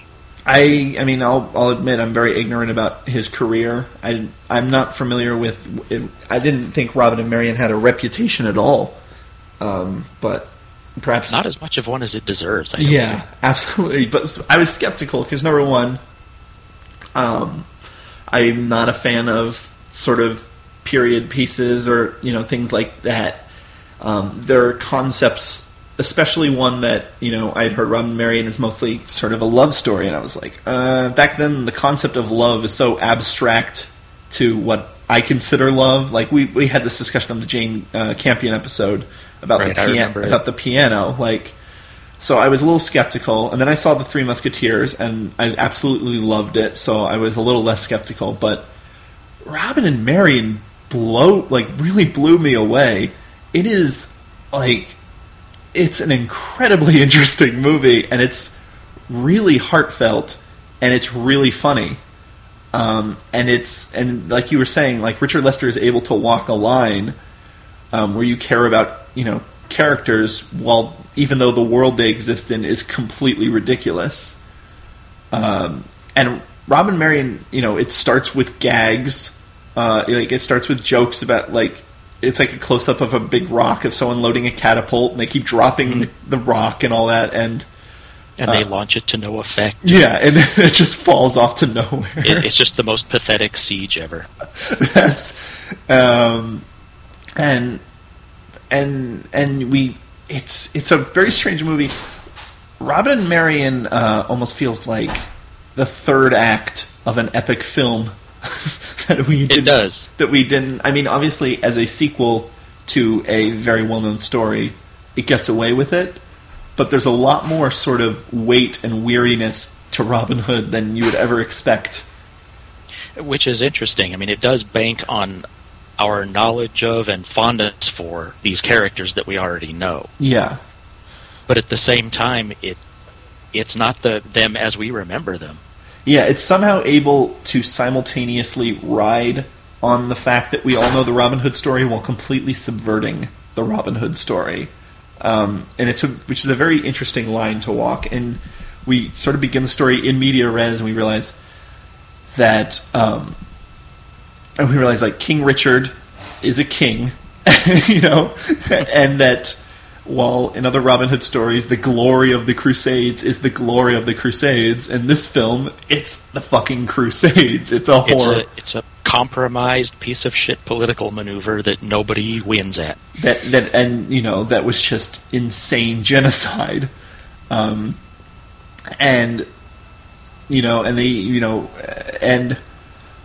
yet it's able to portray this weariness while still being very light and entertaining and fun. There's Robin Hood is ordered to sort of kill a castle full of an old man and sort of children because there is potential treasure in there, which he knows for a fact there isn't, and he betrays King Richard and says, "No, I won't do it," and so he gets sentenced to death, but gets leniency because of his relationship. But there's a great scene before that where they're sitting in the cell and they're sort of talking about their lives. And in this film, Little John is played by Nicole Williamson. One of my favorite people. I'm not movies. I'm not familiar with him at all. Have you seen Excalibur? No, I have not. He plays Merlin in that. Oh, interesting. And then he played Sherlock Holmes in the 7% Solution. Oh, I love. He's just one of the Solution. great classic European Yes. actors. Okay. Now I know. He's wonderful, and he talks with this just finality about their life, and they're just like 40 years old. That's pretty old for this time. That's old. I've met a king. My dad never met a king, and it's like a really poignant cataloging of one's life in the middle, like at the start of a film. You're like, wow, they're really at the end. This is not an adventure film. This isn't just Robin Hood old, Right. And they have Sean Connery as Robin. It's all about looking back on your life, saying, I have done what should be considered great things, but what do I have for it? Yeah. And, Sean Connery and Nicole have great chemistry. And so it's really fun to watch them, and you sort of see him catching up with all of his old friends, and it does just feel like the movie starts, and it already feels like a coda, and that's sort of a really impressive feat to feel like to start a film off, feel like it's wrapping something up, and not be lost by it, and not be and not be like, well, I don't know these characters, so I don't care, and because it's not like I have a natural, like, oh, if it's Robin Hood, I care. It's not, I didn't grow up just liking everything that was Robin Hood, And two, you don't even have to. Right. Because there's the scene where he's reunited with his old compatriots. Is it Will, who starts singing a song about the things that they've done. And Sean Connery's line is, but we didn't do them. Yeah. So right there, they're already pulling it away from you. Yeah, The legend was created by the people who needed it. These people really just went along for the ride. And the way he tells the story of an old, washed-up Robin Hood, what the one thing that got away from me in all of my adventures and everything? It was Marion, and so it's the story of an old, washed-up Robin Hood pursuing a lost love, but it also simultaneously, just in really well-written, clever dialogue. It was written by James Goldman, who wrote The Lion in the Winter. So that right there will explain it. Lion in the Winter is another one of those incredible movies where every line has like 3 meanings and stuff, and he's able to say so much with so little. And I would say I wouldn't say the writing in Robin and Marion is as good as Lion in the Winter. I would say that very few films have writing as good as The Lion in the Winter. But Robin and Marion, you find out the whole story of Robin Hood as you're finding out the current story. There's no flashback. There's no moment where they look around the fire and then it cuts to him, to a key moment between him and Marion. Richard Lester just has faith in the material and in the actors that the moment these two people met, these people who are at the end of a story that you didn't get to see the first 2/3 of, the moment they meet, you're going to feel their history. And you totally do. Yeah, the writing totally does surpass what it needed to be. Especially given what the film was marketed as a period romance, which drove Richard Lester up the wall, by the way. Yeah. The original title was The Death of Robin Hood, and that was what he was making. To be fair, I think it's an incredibly romantic movie. I mean, we'll get to the end in a little bit, but I think it's for a movie about a time where romance was about seeing someone once and then declaring your undying love, and then basically exactly. Love was just a new word for lust. Yeah. I'm not a historian, so I am basing all this based off of films that take place in the period, but still, you don't expect them to have that kind of weighty conversation about, wow, you really hurt me. She said, there's that great moment because she plays like she doesn't care about him anymore, and she's still very angry at him when she first sees him. So he's trying to save her from Sheriff Nottingham, and he knocks her out just to get her away.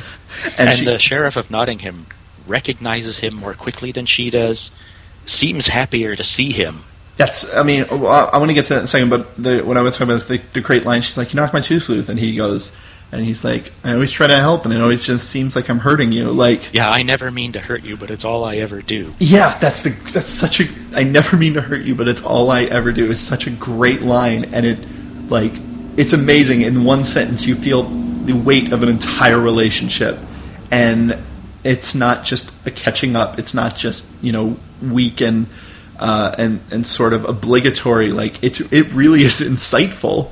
We can't pick up where we left off. Yeah, exactly. And any attempts to will be folly.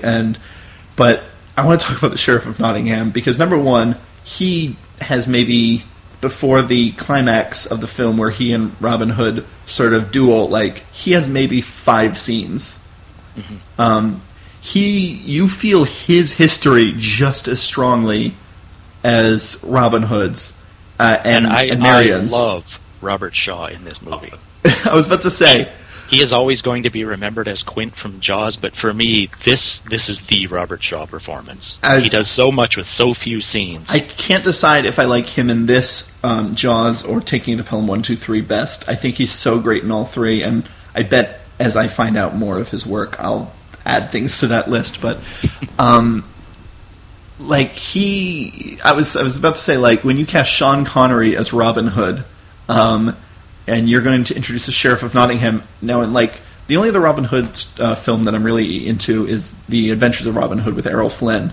The Michael Curtiz. It's one of the few that's actually worth watching. Oh, it's it's a delight, and it's very different from this. It's completely light and just fun and adventurous and all that. But in that film, like Robin Hood is kind of perfect and flawless. Mm-hmm. And like it is a story of good versus evil, right? And I mean, it's Errol Flynn, and he's so compelling, he's so charming that you go with it. But you never feel like the Sheriff of Nottingham is ever a real threat. No matter how much Robin Hood is outnumbered or anything. And so I was sort of worried that we would see the Sheriff of Nottingham, and it would feel weightless because we have no history. And you can either dedicate a lot of time establishing his history with Robin Hood, or you can cast Robert Shaw, who is the kind of actor who just has history on his face. Like you don't know anything about his past in Jaws, but the second he appears, you're like, oh, that's a guy who's been through shit. Yeah, you know exactly who that is. In Taking the Pelham 1, 2, 3, you kind of root for him because you feel like that maybe this is his last job and maybe this is going to be it for him, and you can tell that he's a professional. He's been through this a million times, despite the fact you know zero about his character. He just has history written on his face, and there are just a few key lines about where he is sort of writing off any. I can't remember the character's name, but his sort of second in command is like, "Oh, I'll find him in the forest. That's not a problem." And he's just like, the knight Sir Ranulph. Yeah, there you go. And Sheriff of Nottingham's just like, that is the most ridiculous thing I've ever heard. I don't even see them. I just see arrows in my men's backs. Like, again, there's a million ways you can write. You could write a line of dialogue giving a piece of information that I've tried and failed in the past. And a lot of hack writers would just say, I've tried many times and they've all failed, or I've made many attempts, they've all failed. They tried to do something like that, but James Goldman went for the most weighty way to say it, which is all I see is men's arrows in my backs. Robert, right there, the character has been through shit. And we touched on that with the hurting you line, that he just finds ways to illustrate what he wants to say without ever coming out and saying it directly, which is that's screenwriting. Yeah, and it's the kind of deft storytelling like that you just not that Richard Lester writes his all of his scripts, but it's not the kind of thing you expect from a Richard Lester movie. You expect things to be more of a hangout film where things just kind of happen, and especially something like Three Musketeers, it's not a very tense film. There's just a lot of scenes where things happen because it would be fun to have a scene where the Three Musketeers all steal food and pretend to be sword fighting. and stuff like It's that. really affected his critical reception, especially like this movie. A lot of the reception was, well, it's not very funny. Yeah, and I've seen people complain that, oh, it has humor in it. Like, one of the things, you want to take this back to the Batman movies. Like, this is the way to tell a story in which you have a warrior and he is questioning he's questioning what he's done, he's questioning his history, and he's questioning, how he has spent his life. Like, that is the plot of The Dark Knight. And you don't need... And his body is falling apart on him. And you don't need to have really intense scenes where someone's just looking into darkness and being very dour to do it. You just have to have faith in an actor's ability to portray it. And this film has a tone that is not, very dark, and it's not very serious. It has the tone of, it's not quite the Three Musketeers, but it does have the tone of an adventure movie. The scenes... Yeah, it's light and it moves along, and there's one scene that I particularly love that's the old men getting out of bed scene. Oh, God. Where they all wake up in the forest and they're creaky and they have trouble getting off the ground. You know what's funny? That scene, I was thinking, I was like, what is the point of this? And you just now said the old man getting out of bed scene, and I realized the point of it. Like, all I had to, you just like, what is happening right now? Oh, that's what the movie is about. And you can say that at any point in time, because the film is just really just a solid, like, well-told story with little diversion and little wasted time and wasted effort. If anything, just the fact that it feels like the conclusion of such a large story, and the fact that it's only 100 minutes long, I was like, really? We're at the ending already? Like... It feels like the end of an epic that never happened. But I mean, that's what they tell you. How do you write a script? You start a scene as late as you possibly can, and you end the scene as early as you can, and get out before they're done talking. Right, exactly. And this is that taken in terms of a whole story. How do you tell the story of Robin Hood? Well, you skip all the parts where he's Robin Hood, and you just skip to the end, and we talk about what that meant. Like, that's economic storytelling, but it's not just in the service of an adventure that moves from set piece to set piece. It's in the service of real character work. And this is, I'm not super familiar with Sean Connery's sort of work like in between Bond and... Pre-Bond, yeah. I'm sort of familiar with him in like Goldfinger and stuff, and I'm familiar with him sort of in the 80s and early 90s when up to like The Rock when he was appearing in sort of stuff as a badass all the time, and people are like, oh, Sean Connery, that's a badass. He's the old man who kicks ass. Yeah. But this is the best I've seen him. Yeah, this is my favorite Sean Connery performance. He's just so skilled here.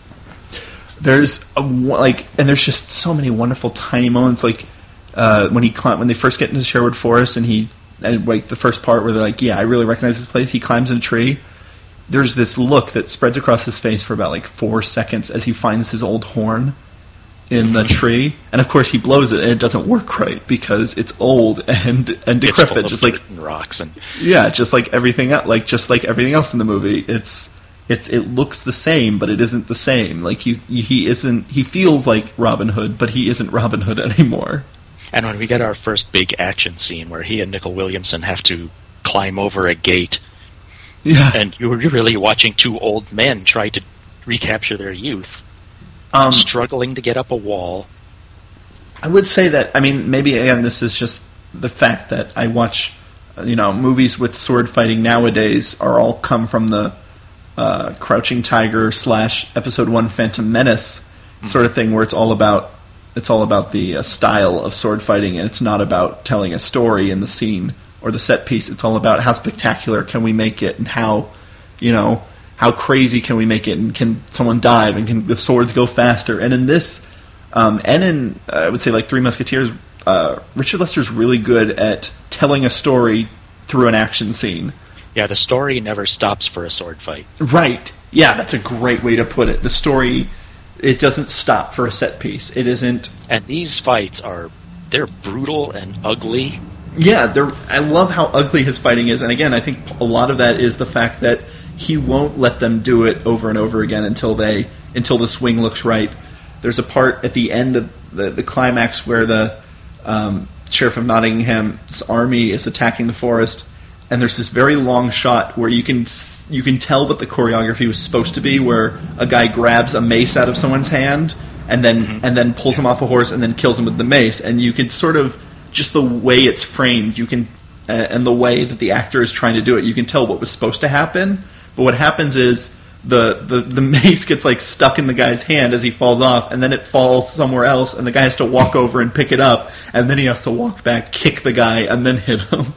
And there's a moment where the chain in the mace gets tangled around an axe, and Williamson has to unwind it before you can swing it. He kept that. Yeah, and I mean, because that is also the theme of the film, is that things aren't as smooth and exciting as they used to be. It's hard to tell what was just a happy accident and what was just Richard Lester, what was purposeful. But there's just wonderful moments like that. I mean, this, it doesn't make the fight scenes any less exciting, because they're still, they're exciting because they're characters you care about, And there's so much weight to that final duel. At this point, it's like Robin is trying to kill the one man who understands him. Yeah, and it's just mind-blowing to me that can hold so much weight when, again, we barely get to see the Sheriff of Nottingham, and when we see him, he's mostly driving the plot forward. We don't see scenes where he's eating dinner and talking about his, previous exploits. We don't have scenes where he's just reminiscing. We never even are told his name. That's true. Well, I think the king, played by Ian Holm, refers to the Sheriff of Nottingham. So, and they say the sheriff, but yeah, you're right. You're right. We don't hear his actual name. We don't know if he's ever had a family, or none of that is necessary. Yeah, though I think the implication is that he didn't, because this is what he does. Yeah. Now, the ending is after Robin. This is because I really was enjoying the film.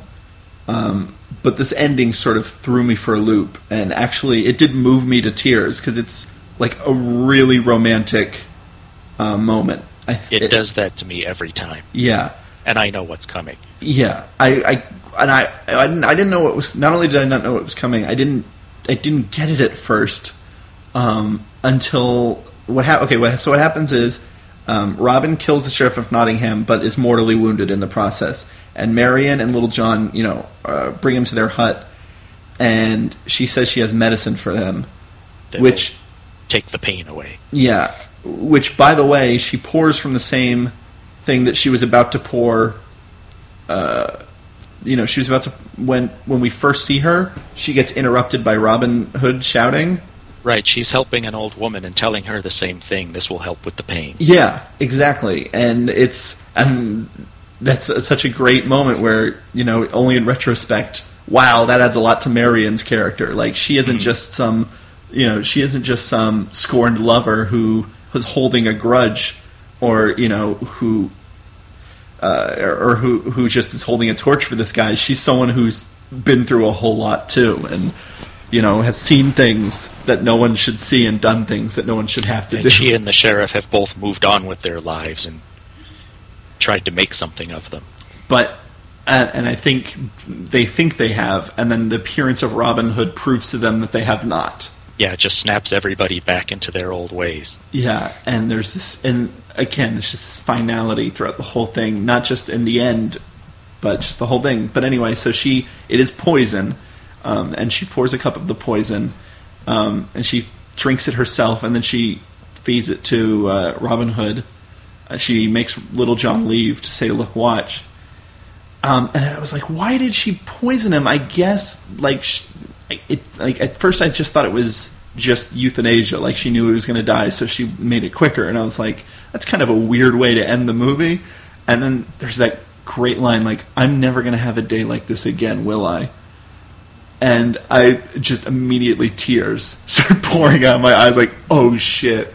Like, Marion... And, I can't with full confidence still say that I can really explain to anybody why she does what she does. I think she articulates it well, and it makes sense in context. But it's hard to justify to someone who hasn't seen the movie, but What it is the whole time she is not able to accept that Robin Hood is not able to accept that the past is gone, and she still wants him to go away with her. She wants to run away with him. She wants, let's just be done with the killing. We don't need that anymore. We have each other. This is the happy ending. And he, and why did you do it? Well, I did, and this is what I do. I feel like it's like she's ready to grow old. Yeah, and he is not. And there is that struggle between them throughout the whole thing, and she feels left out when he's talking about when the sheriff of Nottingham sort of assembles his army outside the forest, and he's telling everyone else the plans. He's not telling her plans, and I think... Yes, you didn't ask my opinion. Right. I think her feeding him the poison is her saying, I accept you.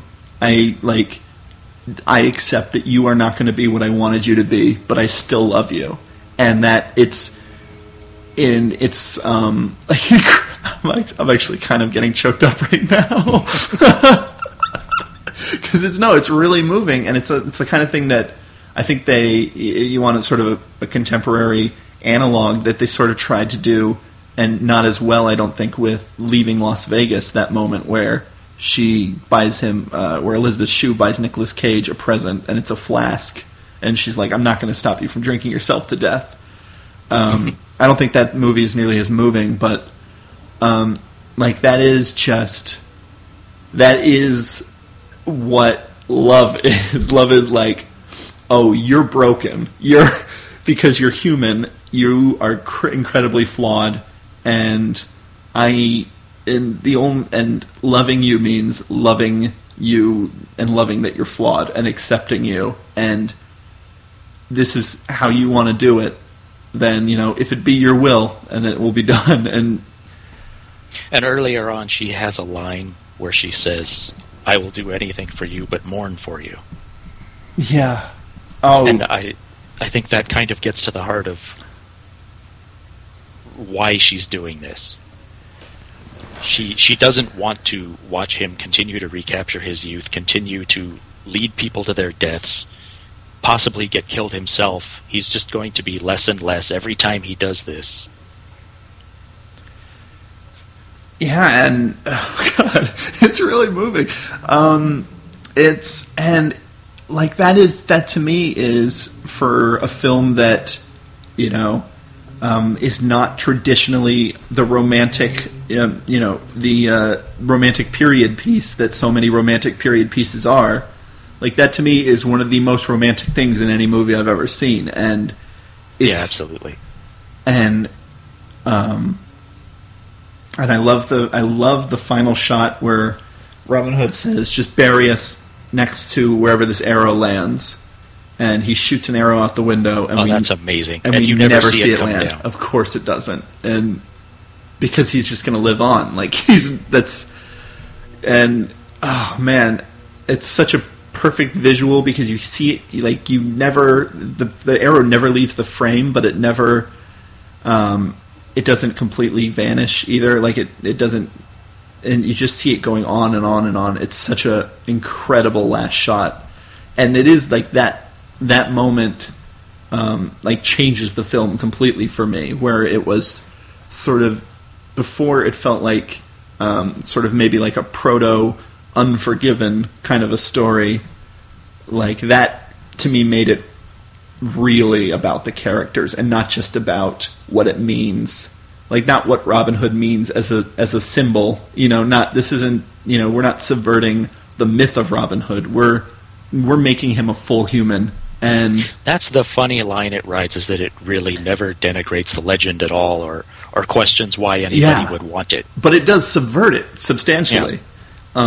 And it's incredible. It's really an incredible film, and in fact, I didn't realize how incredible it was until I began talking about it just now. like that ending had me gobsmacked, but like the whole film is really perfect, and in a way that I had only seen it once before. Yeah, and I remembered it as being a good movie. I was looking forward to rewatching it, but I watched it twice to prepare for this, and I was really blown away by how I didn't appreciate it nearly as much as it deserved. Yeah, and it's perfect in a way that you could pointedly say Richard Lester movies are not like. The appeal of a lot of Richard Lester movies is that they're messy and spontaneous and weird, and they have weird, rough edges and stuff. And yet this it's sort of, I feel Richard Lester probably peaked here. This is where he made the ultimate Richard Lester movie. I think I agree. I guess he made the ultimate Richard Lester movie for the second time, because it'd be hard to say that Hard Day's Night is not the ultimate Richard Lester movie. But just a different side. Maybe that was the ultimate young Richard Lester movie. Right, exactly. I think that, yeah. Right, one was the ultimate sort of Richard Lester movie about this one side of him, and this is sort of this other side, and, oh man, like... It was funny to me that he fought back against the romantic elements of this film. He didn't like the marketing that leaned on that. He didn't like the posters. He didn't like the title change. But I feel like I don't think they betrayed the film.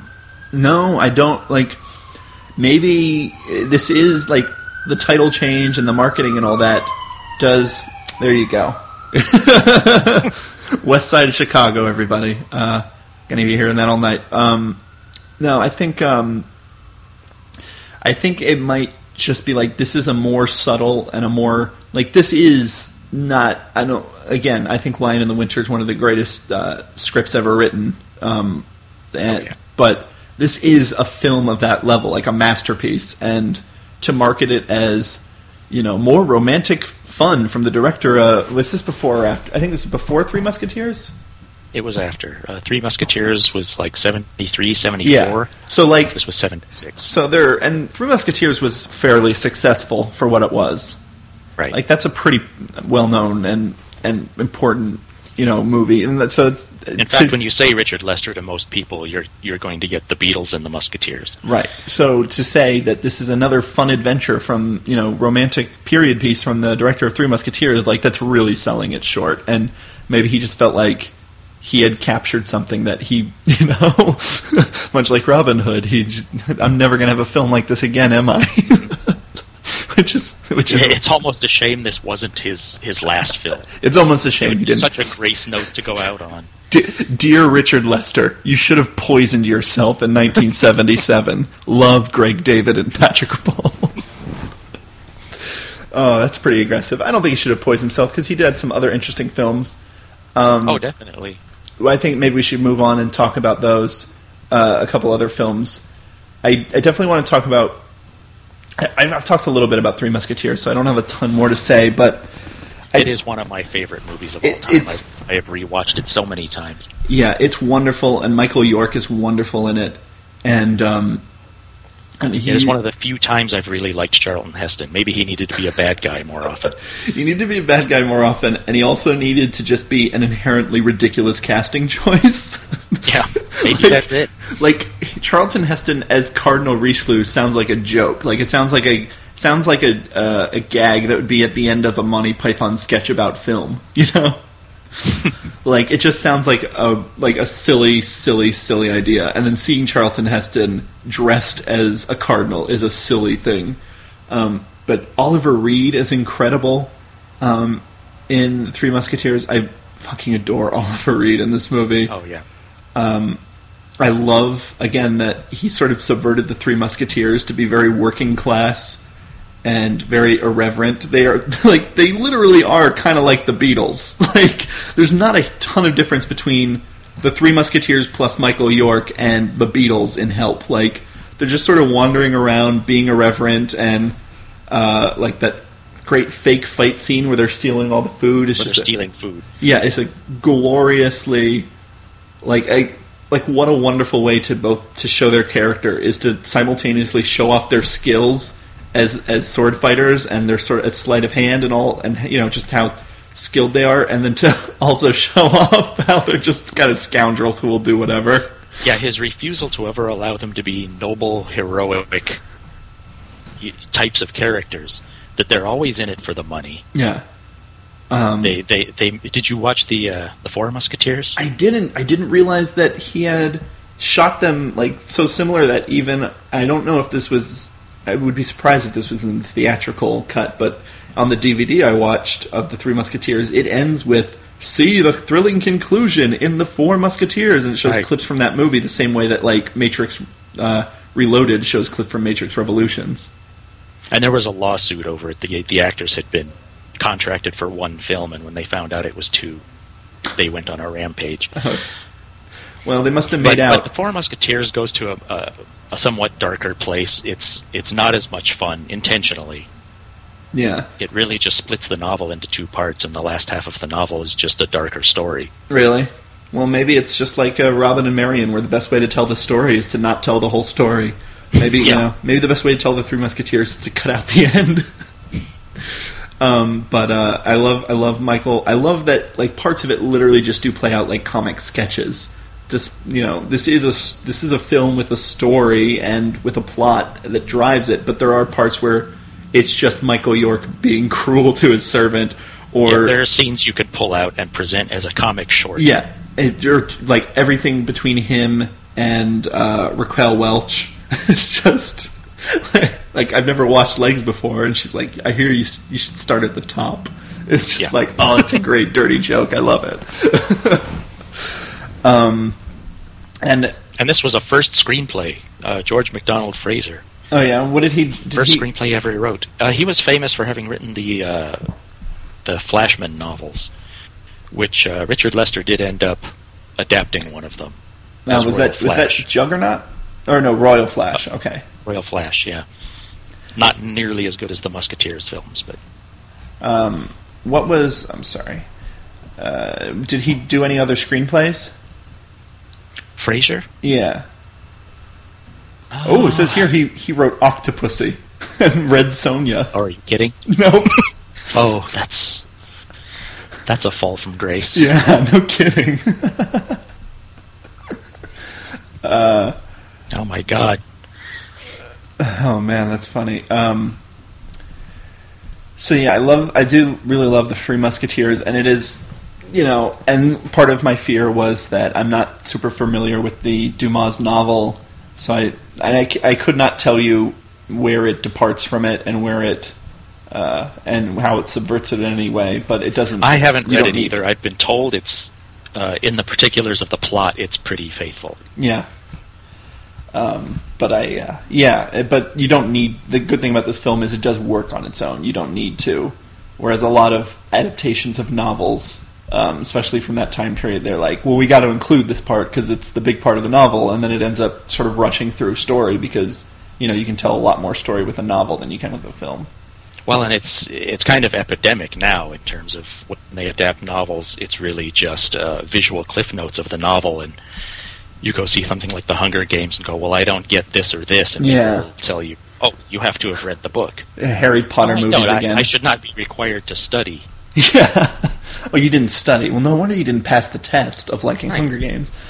I talked about Hunger Games on an episode of the Cinecast, and I actually found that the reverse there was actually some reverse benefits to not reading the book because the film is so rushed and it does so little to really establish what's going on that first camera push into the elevator as she steps on, like at that moment I realized I had no idea what the Hunger Games were like, and I was like totally fucking scared for her because my imagination was filling in, like I don't even know what that's going to bring her to or like what will happen when she goes in there. It's just a very clear visual representation of this. You go in here and then everything else changes. So that actually worked in its favor, but yeah, I'm not a fan of the and one of the reasons I'm a little skeptical about the much ballyhooed Cloud Atlas adaptation by the Wachowskis, and because they released a very long trailer.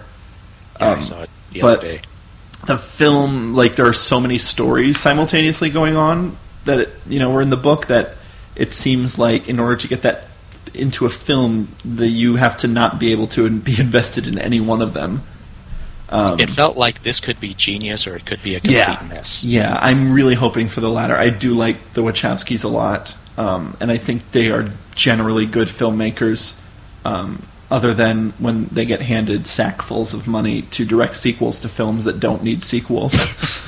I think they generally have good taste in projects that they have started. I mean, Bound, Matrix, and Speed Racer, I think they're 3 for 3 so far. Yeah, absolutely. So I'm hoping for the best for that. But yeah, it is one of the reasons I'm a little more reserved in my enthusiasm for that film. So did you see any of Lester's other 60s work? I started watching How I Won the War, but there was no subtitles, and I already have poor... You have a problem with that. Yeah, I have pretty poor hearing in general, and then when you add in the fact that that movie is just 90% like thick accents, fast talking, and jargon, it was just like the Are you familiar with the Monty Python sketch, the RAF banter? Yes. Where it's just Eric Idle runs and he's like, "Triple bird the dog, you flip it up, tend to how'd your father?" And it's like nothing, he's just saying nonsense. Like, that's nobody understands what he's saying. Yeah, that's the whole film for me. So I kind of enjoyed it. I enjoyed how, I enjoyed what it was doing structurally and how it was jumping along and breaking the fourth wall. It seemed like a very fun film, but... I watched it for the first time for this, and I suspect that it's a brilliant film that I didn't get. And I need to watch it again. Because I think there's probably something in there that I just wasn't seeing. I was very confused. I had to go look on the internet for what did this mean. Yeah. What was the actual story? Actually, I would like to read a email we got from Jason Weinberg, who I'm friends with on Facebook, who's a big fan of Richard Lester, and he's a huge fan of How I Won the War. He said, "How I Won the War remains my favorite of his, with Juggernaut coming in second and The Bed Sitting Room in third place." I haven't seen either Juggernaut or The Bed Sitting Room. I saw both of those. Juggernaut is actually very impressive. Jay Cheel of Film Junk recommended Juggernaut for me, but I didn't. My internet connection's very bad, so even though it was on Netflix Instant, I didn't get a chance to watch it. But Jason Weinberg continues. He says, "Each film seems to be a commentary on war, but never seems to be overly serious to the point where entertainment value is lost. My appreciation of his work comes from this wonderful marriage of British humor and political satire, without always calling attention to the latter in a way that is obvious. Sure, he is staunchly liberal, but he infuses political stance with a simultaneously mocking tone, along with admirable respect. Yet it's easy to watch his films as high-energy laugh riots with style and substance aplenty." So then he like we were saying, it's very subversive and just irreverent, as opposed to like very pointed and I'm trying to tell you something. This is what I mean. He went on. Jason Weinberg goes on to talk about Hard Day's Night. It's good email. We don't have time to read it, but thank you, Jason, for sending me the email. But I'm sure it's very good. Yeah, no. The Bed Sitting Room is another one I really wanted to see. The Bed Sitting Room is a film that caused Lester to go into career hiding for 4 years. He didn't work after that. Wow, was it that? It was really badly received. Oh, was it? It is an extremely weird movie. Was it? It seems a little provocative. Like, this seems like the most pointed. It seems like, just from reading the synopsis, it seems like the most pointedly not necessarily message driven, but most pointedly satirical of his. Yeah, it's basically about the last British survivors of a nuclear war, and they live in this complete wasteland of hills made entirely of shoes, and living in decommissioned trains, and they start to mutate into things like dressing cupboards, and really, it's just a very, very strange film. Oh, that's great. No, what's crazy to me is Richard Lester is American. Yes. And yet his films are so distinctly British. Is he an expatriate, or did he just work, or is he just like... He moved to Britain pretty early on. I believe in his 20s he was working at the BBC. Mm-hmm. And he very rarely ever went back to the United States. When he had a project like Petulia, he would run back. He went to San Francisco to film that. But for the most part, yeah, he considers himself a part of British culture, and he has been praised as really getting British culture more than a lot of native filmmakers did. Yeah, he seems a little bit like Terry Gilliam in that respect.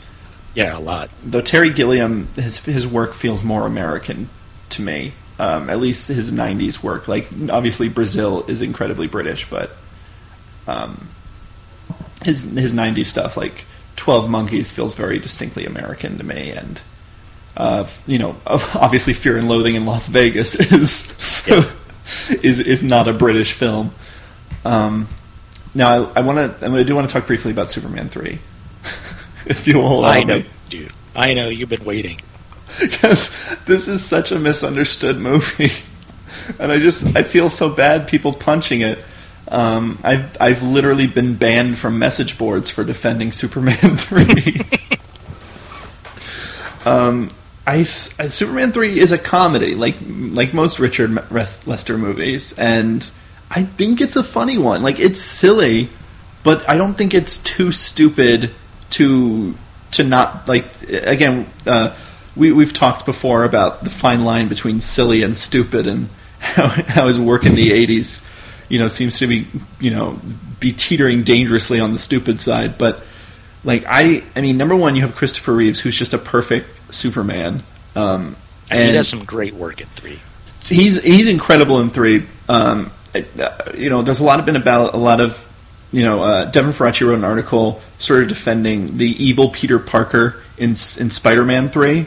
Right. And I think it's pretty much like what Raimi did within that film is the exact same thing as what Lester did in Superman 3, where what does an evil Superman do? He straightens the Leaning Tower of Pisa.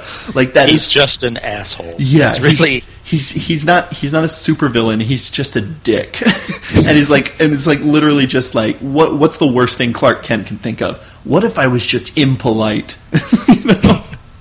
And like he blows out the Olympic torch again. A perfect fucking gag of just that's what a dork like Superman would think was evil. Was like, but that represents good fellowship across mankind. Why would you do that? Like, sitting at the bar flinging peanuts and things. And a mirror. And there's that great sort of the way he downs a shot of whiskey. He just bends his whole neck back. I think Superman 3 is half of a really good movie. I think what happens is that Lester is really uninterested in superheroes. Yeah. And the weakest stuff in the film is the plot. Yeah, it's Richard Pryor and the supercomputer. And the other thing is, I go back and forth on Richard Pryor in this movie because on the one hand, it feels kind of racist, like that he's like this weird bumbling buffoon when he's also the computer genius. Like, can't the black guy not be a bumbling buffoon if he's literally the one who invented the world's greatest supercomputer? Like, at that point, can we not have him, speaking malapropisms and stuff?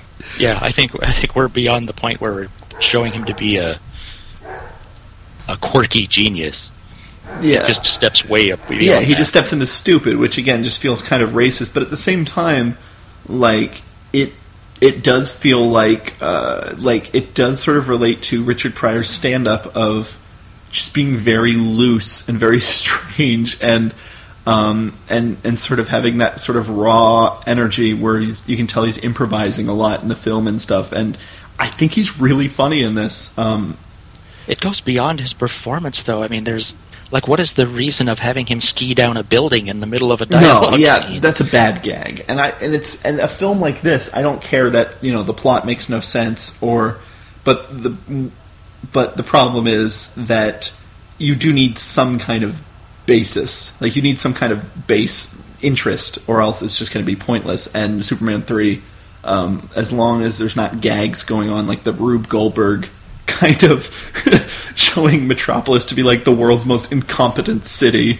That opening credits scene I love. Yeah. It's so inventive. Yeah, but whenever there's not a sequence like that, or like Superman finding out about a collapsing bridge and being like, I'll get there. I always do. Yeah, I always get there in the nick of time. Well, no rush. Like, he's like, it's like weird, like date rapey Superman.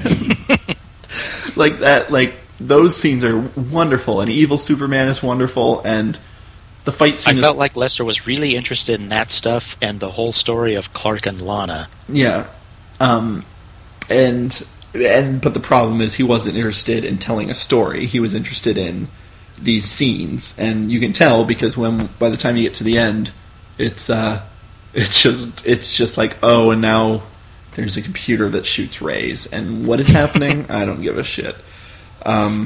We just have to wrap this up. Yeah, I don't think it's I'm not defending it as a great movie. It's certainly not as good as Superman 1, but I think people, lump it in with Superman 4, which is like horrible movie. 4 is awful. Yeah. And I think that a lot of the reaction to Superman 3 is because it isn't Superman 1. Yeah. It isn't what Donner set out to It's be. not. They're not. Yeah. And I can get that. If you feel like Superman, you want to, there's not like there's unlimited number of Superman movies. You want Superman movies to be Superman movies, and Richard and this asshole who took Superman 2 away from our precious Richard Donner is now making a silly comedy under the guise that it's a Superman movie. I can understand fans getting upset with that, but if you just judge it on its own merits, I think it's a pretty funny, wacky comedy. It is. So I like Superman. Lester claims that when he was brought onto the project, he didn't know who Superman was. Now I find that claim suspect. How? Okay, because Superman came out in the 40s, right? In the 50s. Yeah. So it's not like, he moved to England by then, and Superman was the biggest thing then, because, there's actually, I mentioned this earlier about the episode of The Indoor Kids with Film Crit Hulk on it. They were talking about Superman, and something I never really thought about that was really interesting to me was Film Crit Hulk pointed out that the reason Superman was so big in the 40s and the 50s was that people now are like, but he's just invincible and he can do anything, so why would that be interesting?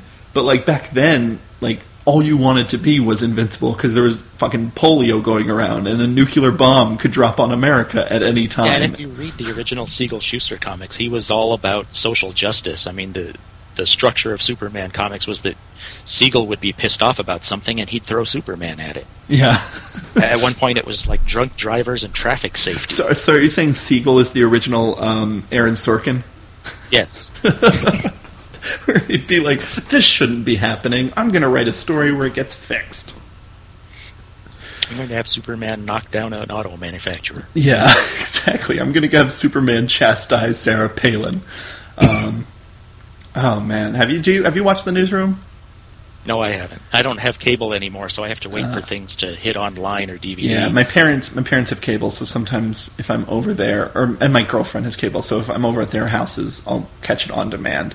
I love Sorkin's dialogue, so it's really fun to listen to and stuff, but it is totally just here comes the white... I've been hearing the preaching element goes way overboard. Yeah. I like the characters enough that it doesn't bother me, and it also, because it is an actual news show, it makes more sense than in Sports Night when randomly people are just doing witty dialogue and then out of nowhere there's a speech about how hunting is wrong. It actually makes a little more sense in context than something like Sports Night or Studio 60. But it's pretty much what you were saying about the Superman comics. It's just Sorkin throwing Jeff Daniels at things that he doesn't like about society. And I mean, to an extent, I can appreciate the earnestness. I like earnestness more than cynicism, but... Yeah, you can't ever claim that Aaron Sorkin is just manipulating people because he knows it will work. Right. He believes in what he's saying. Oh, yeah, totally, to a fault. Let's see, I think that's all the Richard Lester movies I was able to see. Is there any other one that I've seen A Funny Thing Happen on the Way to Forum, that's a good one. That was pretty good. It doesn't... I mean, it's sort of like Baby Lester. Yeah. Like he's building up to something. And I guess it was a pretty contentious production. Mm-hmm. A lot of it was taken away from him, and he was having a lot of fights with the producer about period detail. This is the funny thing, is he's making a stage musical, and he's packing the frame with all kinds of period detail and trying to make sure things are accurate. That is a weird thing about that movie, isn't it? That, it feels like a precursor to Fiddler on the Roof in that way, where Fiddler on the Roof is a very stagey musical, but in the film, it's really all the details and period details that are really there. It doesn't look like some kind of sketch comedy set on A Funny Thing Happened Away to the Forum. Yeah, and Forum has a lot of really inventive staging of the musical numbers. I don't remember that well, but. I do like the music. I like Sondheim, so I'm a big fan of the music, and I'm a big fan of Zero Mostel and Buster Keaton and stuff. So, to go back to Juggernaut for a second, this is a movie that came out the same year as The Taking of Pelham 1, 2, 3, which we mentioned earlier, and it's very similar to that. And I was actually pretty impressed with Lester's ability to generate tension, because I watched his movies in order, and up to that point, it wasn't a skill that we had seen from him. Yeah. It's basically speed on a boat. Oh, I think they made a movie like that. Yeah, that sounds familiar, now that you mention it. It's basically a terrorist has placed bombs on this cruiser. Is it a very straight-ahead thriller? Like, what elements are there elements that you would say, oh, that's a Lester movie, or is it just a really good? No, if it didn't say Richard Lester at the beginning, I don't think anybody would peg it as a Lester film. That's interesting. But it's an extremely well-done thriller, and it's unlike anything else he ever did. Yeah, I always respect guys who are able to direct like wide variety of films. I always really respected Richard Donner, despite the fact that he's not an auteur, because you can't say his films have a voice to them. And you can't even say like most of his films are great. Yeah, but he's made a lot of great films, right. And a lot of varied great films. To me, anyone who makes both The Omen and Superman, and Lethal Weapon, like that's a pretty interesting trifecta. Right, people like him and Alan Parker, who was a big genre grazer. Yeah, well, it was a lot more common in the 60s and earlier. Alan Parker's not. I mean, you mentioned The Adventures of Robin Hood was directed by the same guy who made Captain Blood and Casablanca. Yeah, exactly. So yeah, like Richard, I'm really excited to go back. Like often I get burnt out. Like I'm not excited to go fill all my Ridley Scott holes. That sounds vaguely pornographic. I'm going to leave that set up for someone else to make the punchline. But no, I'm not. Like I get kind of a lot of times when I'm prepping for the show. It's very rewarding, but I get kind of burnt out. But I'm really excited to go back and watch Richard Lester because, despite the fact that it's not all masterpieces, and like I didn't really get into this much, but with something like Three Musketeers and less so with Robin and Marion, but still a little bit there. Like even the way he shoots the films, they feel very flat and just he's not necessarily a master craftsman of images and stuff, but there's something about his sensibility that really, really taps into my brain, so that even a film like How I Won the War, in which I don't understand a goddamn thing that's happening, I'm still enjoying it. Like, the only reason I didn't finish How I Won the War is that I write reviews of every movie I see, and I would not be able to review a movie like that. It'd be like reviewing a movie with the sound off. Like, I had no idea what was going on. I would really recommend that you check out The Knack and How to Get It. Yeah. That's a really good companion piece to Hard Day's Night. It really captures that whole 60s youth movement and the tension between the old and the young at the time. Yeah. It's a shame that there weren't more movies like Hard Day's Night, though. Like, to me, I feel like most of because there were a lot of copycat films. Like Herman's Hermits had like 2 films. Did they? I've never even heard of this. Mrs. Brown, You've Got a Lovely Daughter. And hold on, I really want to look this up. Mrs. Brown, You Got a Lovely Daughter, and then I think it was Hold On was the film. Yeah, Hold On with a big puncture with a big exclamation mark at the end. So like Herman's Hermits had some films. Like there are a lot of copycat sort of films about bands running around and causing mischief, but they all felt more like the Monkees than they felt like the Beatles. Speaking of which, the Monkees. There you go. Head. Monkees. Head is a very interesting. Head feels like the movie that Help tried to be, where Head is actually like very psychedelic and crazy and silly, but at the same time, that's a sad statement that the Monkees made a better film than the Beatles did. Well, to be fair, Bob Rafelson made a better movie than a perfunctory Richard Lester, which makes more sense. It's funny that you make that comparison, because as I was watching Help and getting kind of tired of it, I was thinking, if you split this up into half-hour increments, it would Yeah. probably be pretty watchable. Oh, absolutely. That's exactly what it is. And I think I can't remember if Help came out before or after the Monkees had a TV show. So I can't say, it's just an extended Monkees episode. It's just like them running around wacky sets with wacky supporting actors, and all that was missing was a laugh track. There's a few moments in Help, like just some of the things Richard Lester does with the camera are really interesting, but yeah. It looks like the Monkees premiered in 1966. Okay, so that would be after Help, but my point still remains. It just feels like a very pale imitation to what came before. Have you seen Head? I have. Yeah, I really enjoy that movie. That would be neck and neck with Hard Day's Night if the songs weren't bad. But I really don't like any of the songs in Head, and that hurts it a lot. I have more fondness for the songs than you do, but it's still I can't quite put it up there. But I don't think there's anything in A Hard Day's Night that's as funny as Mickey Dolenz in the middle of the desert with a Coke machine that doesn't work. Like that whole sequence is one of the greatest things ever. Well, yeah. By the way, listeners, if you haven't seen Head, see Head. It's like shockingly good. And it's it's got some of the bullshit psychedelia, but it actually, as someone who has done and enjoyed acid, it has a lot of genuine psychedelia as well, where some of the stream of consciousness and spatial relations where people are shrinking. I will second that as somebody else who's done acid. Yeah, there you go. Take it from two hopheads. I think it's been historically dismissed because people think it's going to be an extension of the Monkees TV show and just be wacky. Yeah, but the Monkees I think there's TV a little more going on than that. Yeah, like Frank Zappa. Yeah. So anyway, I'm really excited to go look forward to Richie Lester. Thank you for being on the show, Greg. You're welcome. What was your movie blog? Oh, I have a movie blog at gregdavidcraft.com, which I update when I get around to it. Uh-huh. And I also do some amateur weekend filmmaking, and you can find that at pulledproc.com. And we have Pulled Proc Productions pages on Facebook, Vimeo, and YouTube. Cool.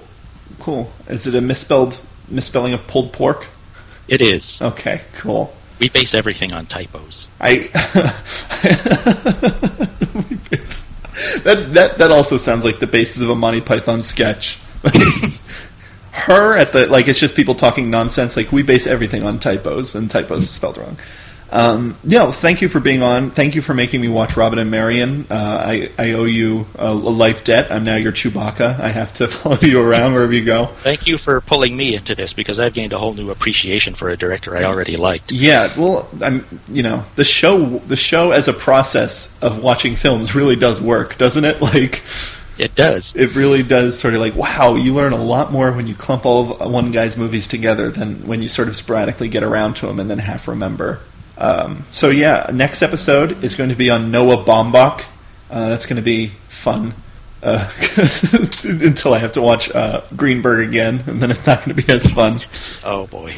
I like that movie, but that is a really brutal movie. It can be an endurance test. Yeah. You can find me on at Patrick Rapol on Twitter. Our website is directorsclubpodcast.com. You can email us at directorsclubpodcast@gmail.com. And don't let Jason Weinberg's half-read letter slow you down. We really do love hearing from you. It makes my day every time I get a forwarded email and someone says they enjoyed an old episode or something. So we really love hearing from you. Leave us a review on iTunes. That helps. The more reviews we get and the more good ratings we get, the more people will see our podcast come up in the iTunes store, and the more people will be able to listen to it. Keep a lookout on the website. We have Gabe Powers writing some really good horror stuff. And I'm speaking of weekend filmmaking, I've been writing a few short films and another project that in a couple months I think listeners of this podcast will be very delighted to see.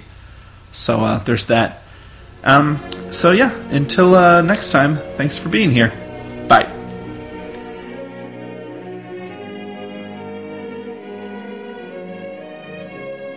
Did you hear Patrick crying? What a loser. That's it. I'm done listening to this third-rate weeb fest. I'm gonna go see if Nerdist has a film podcast.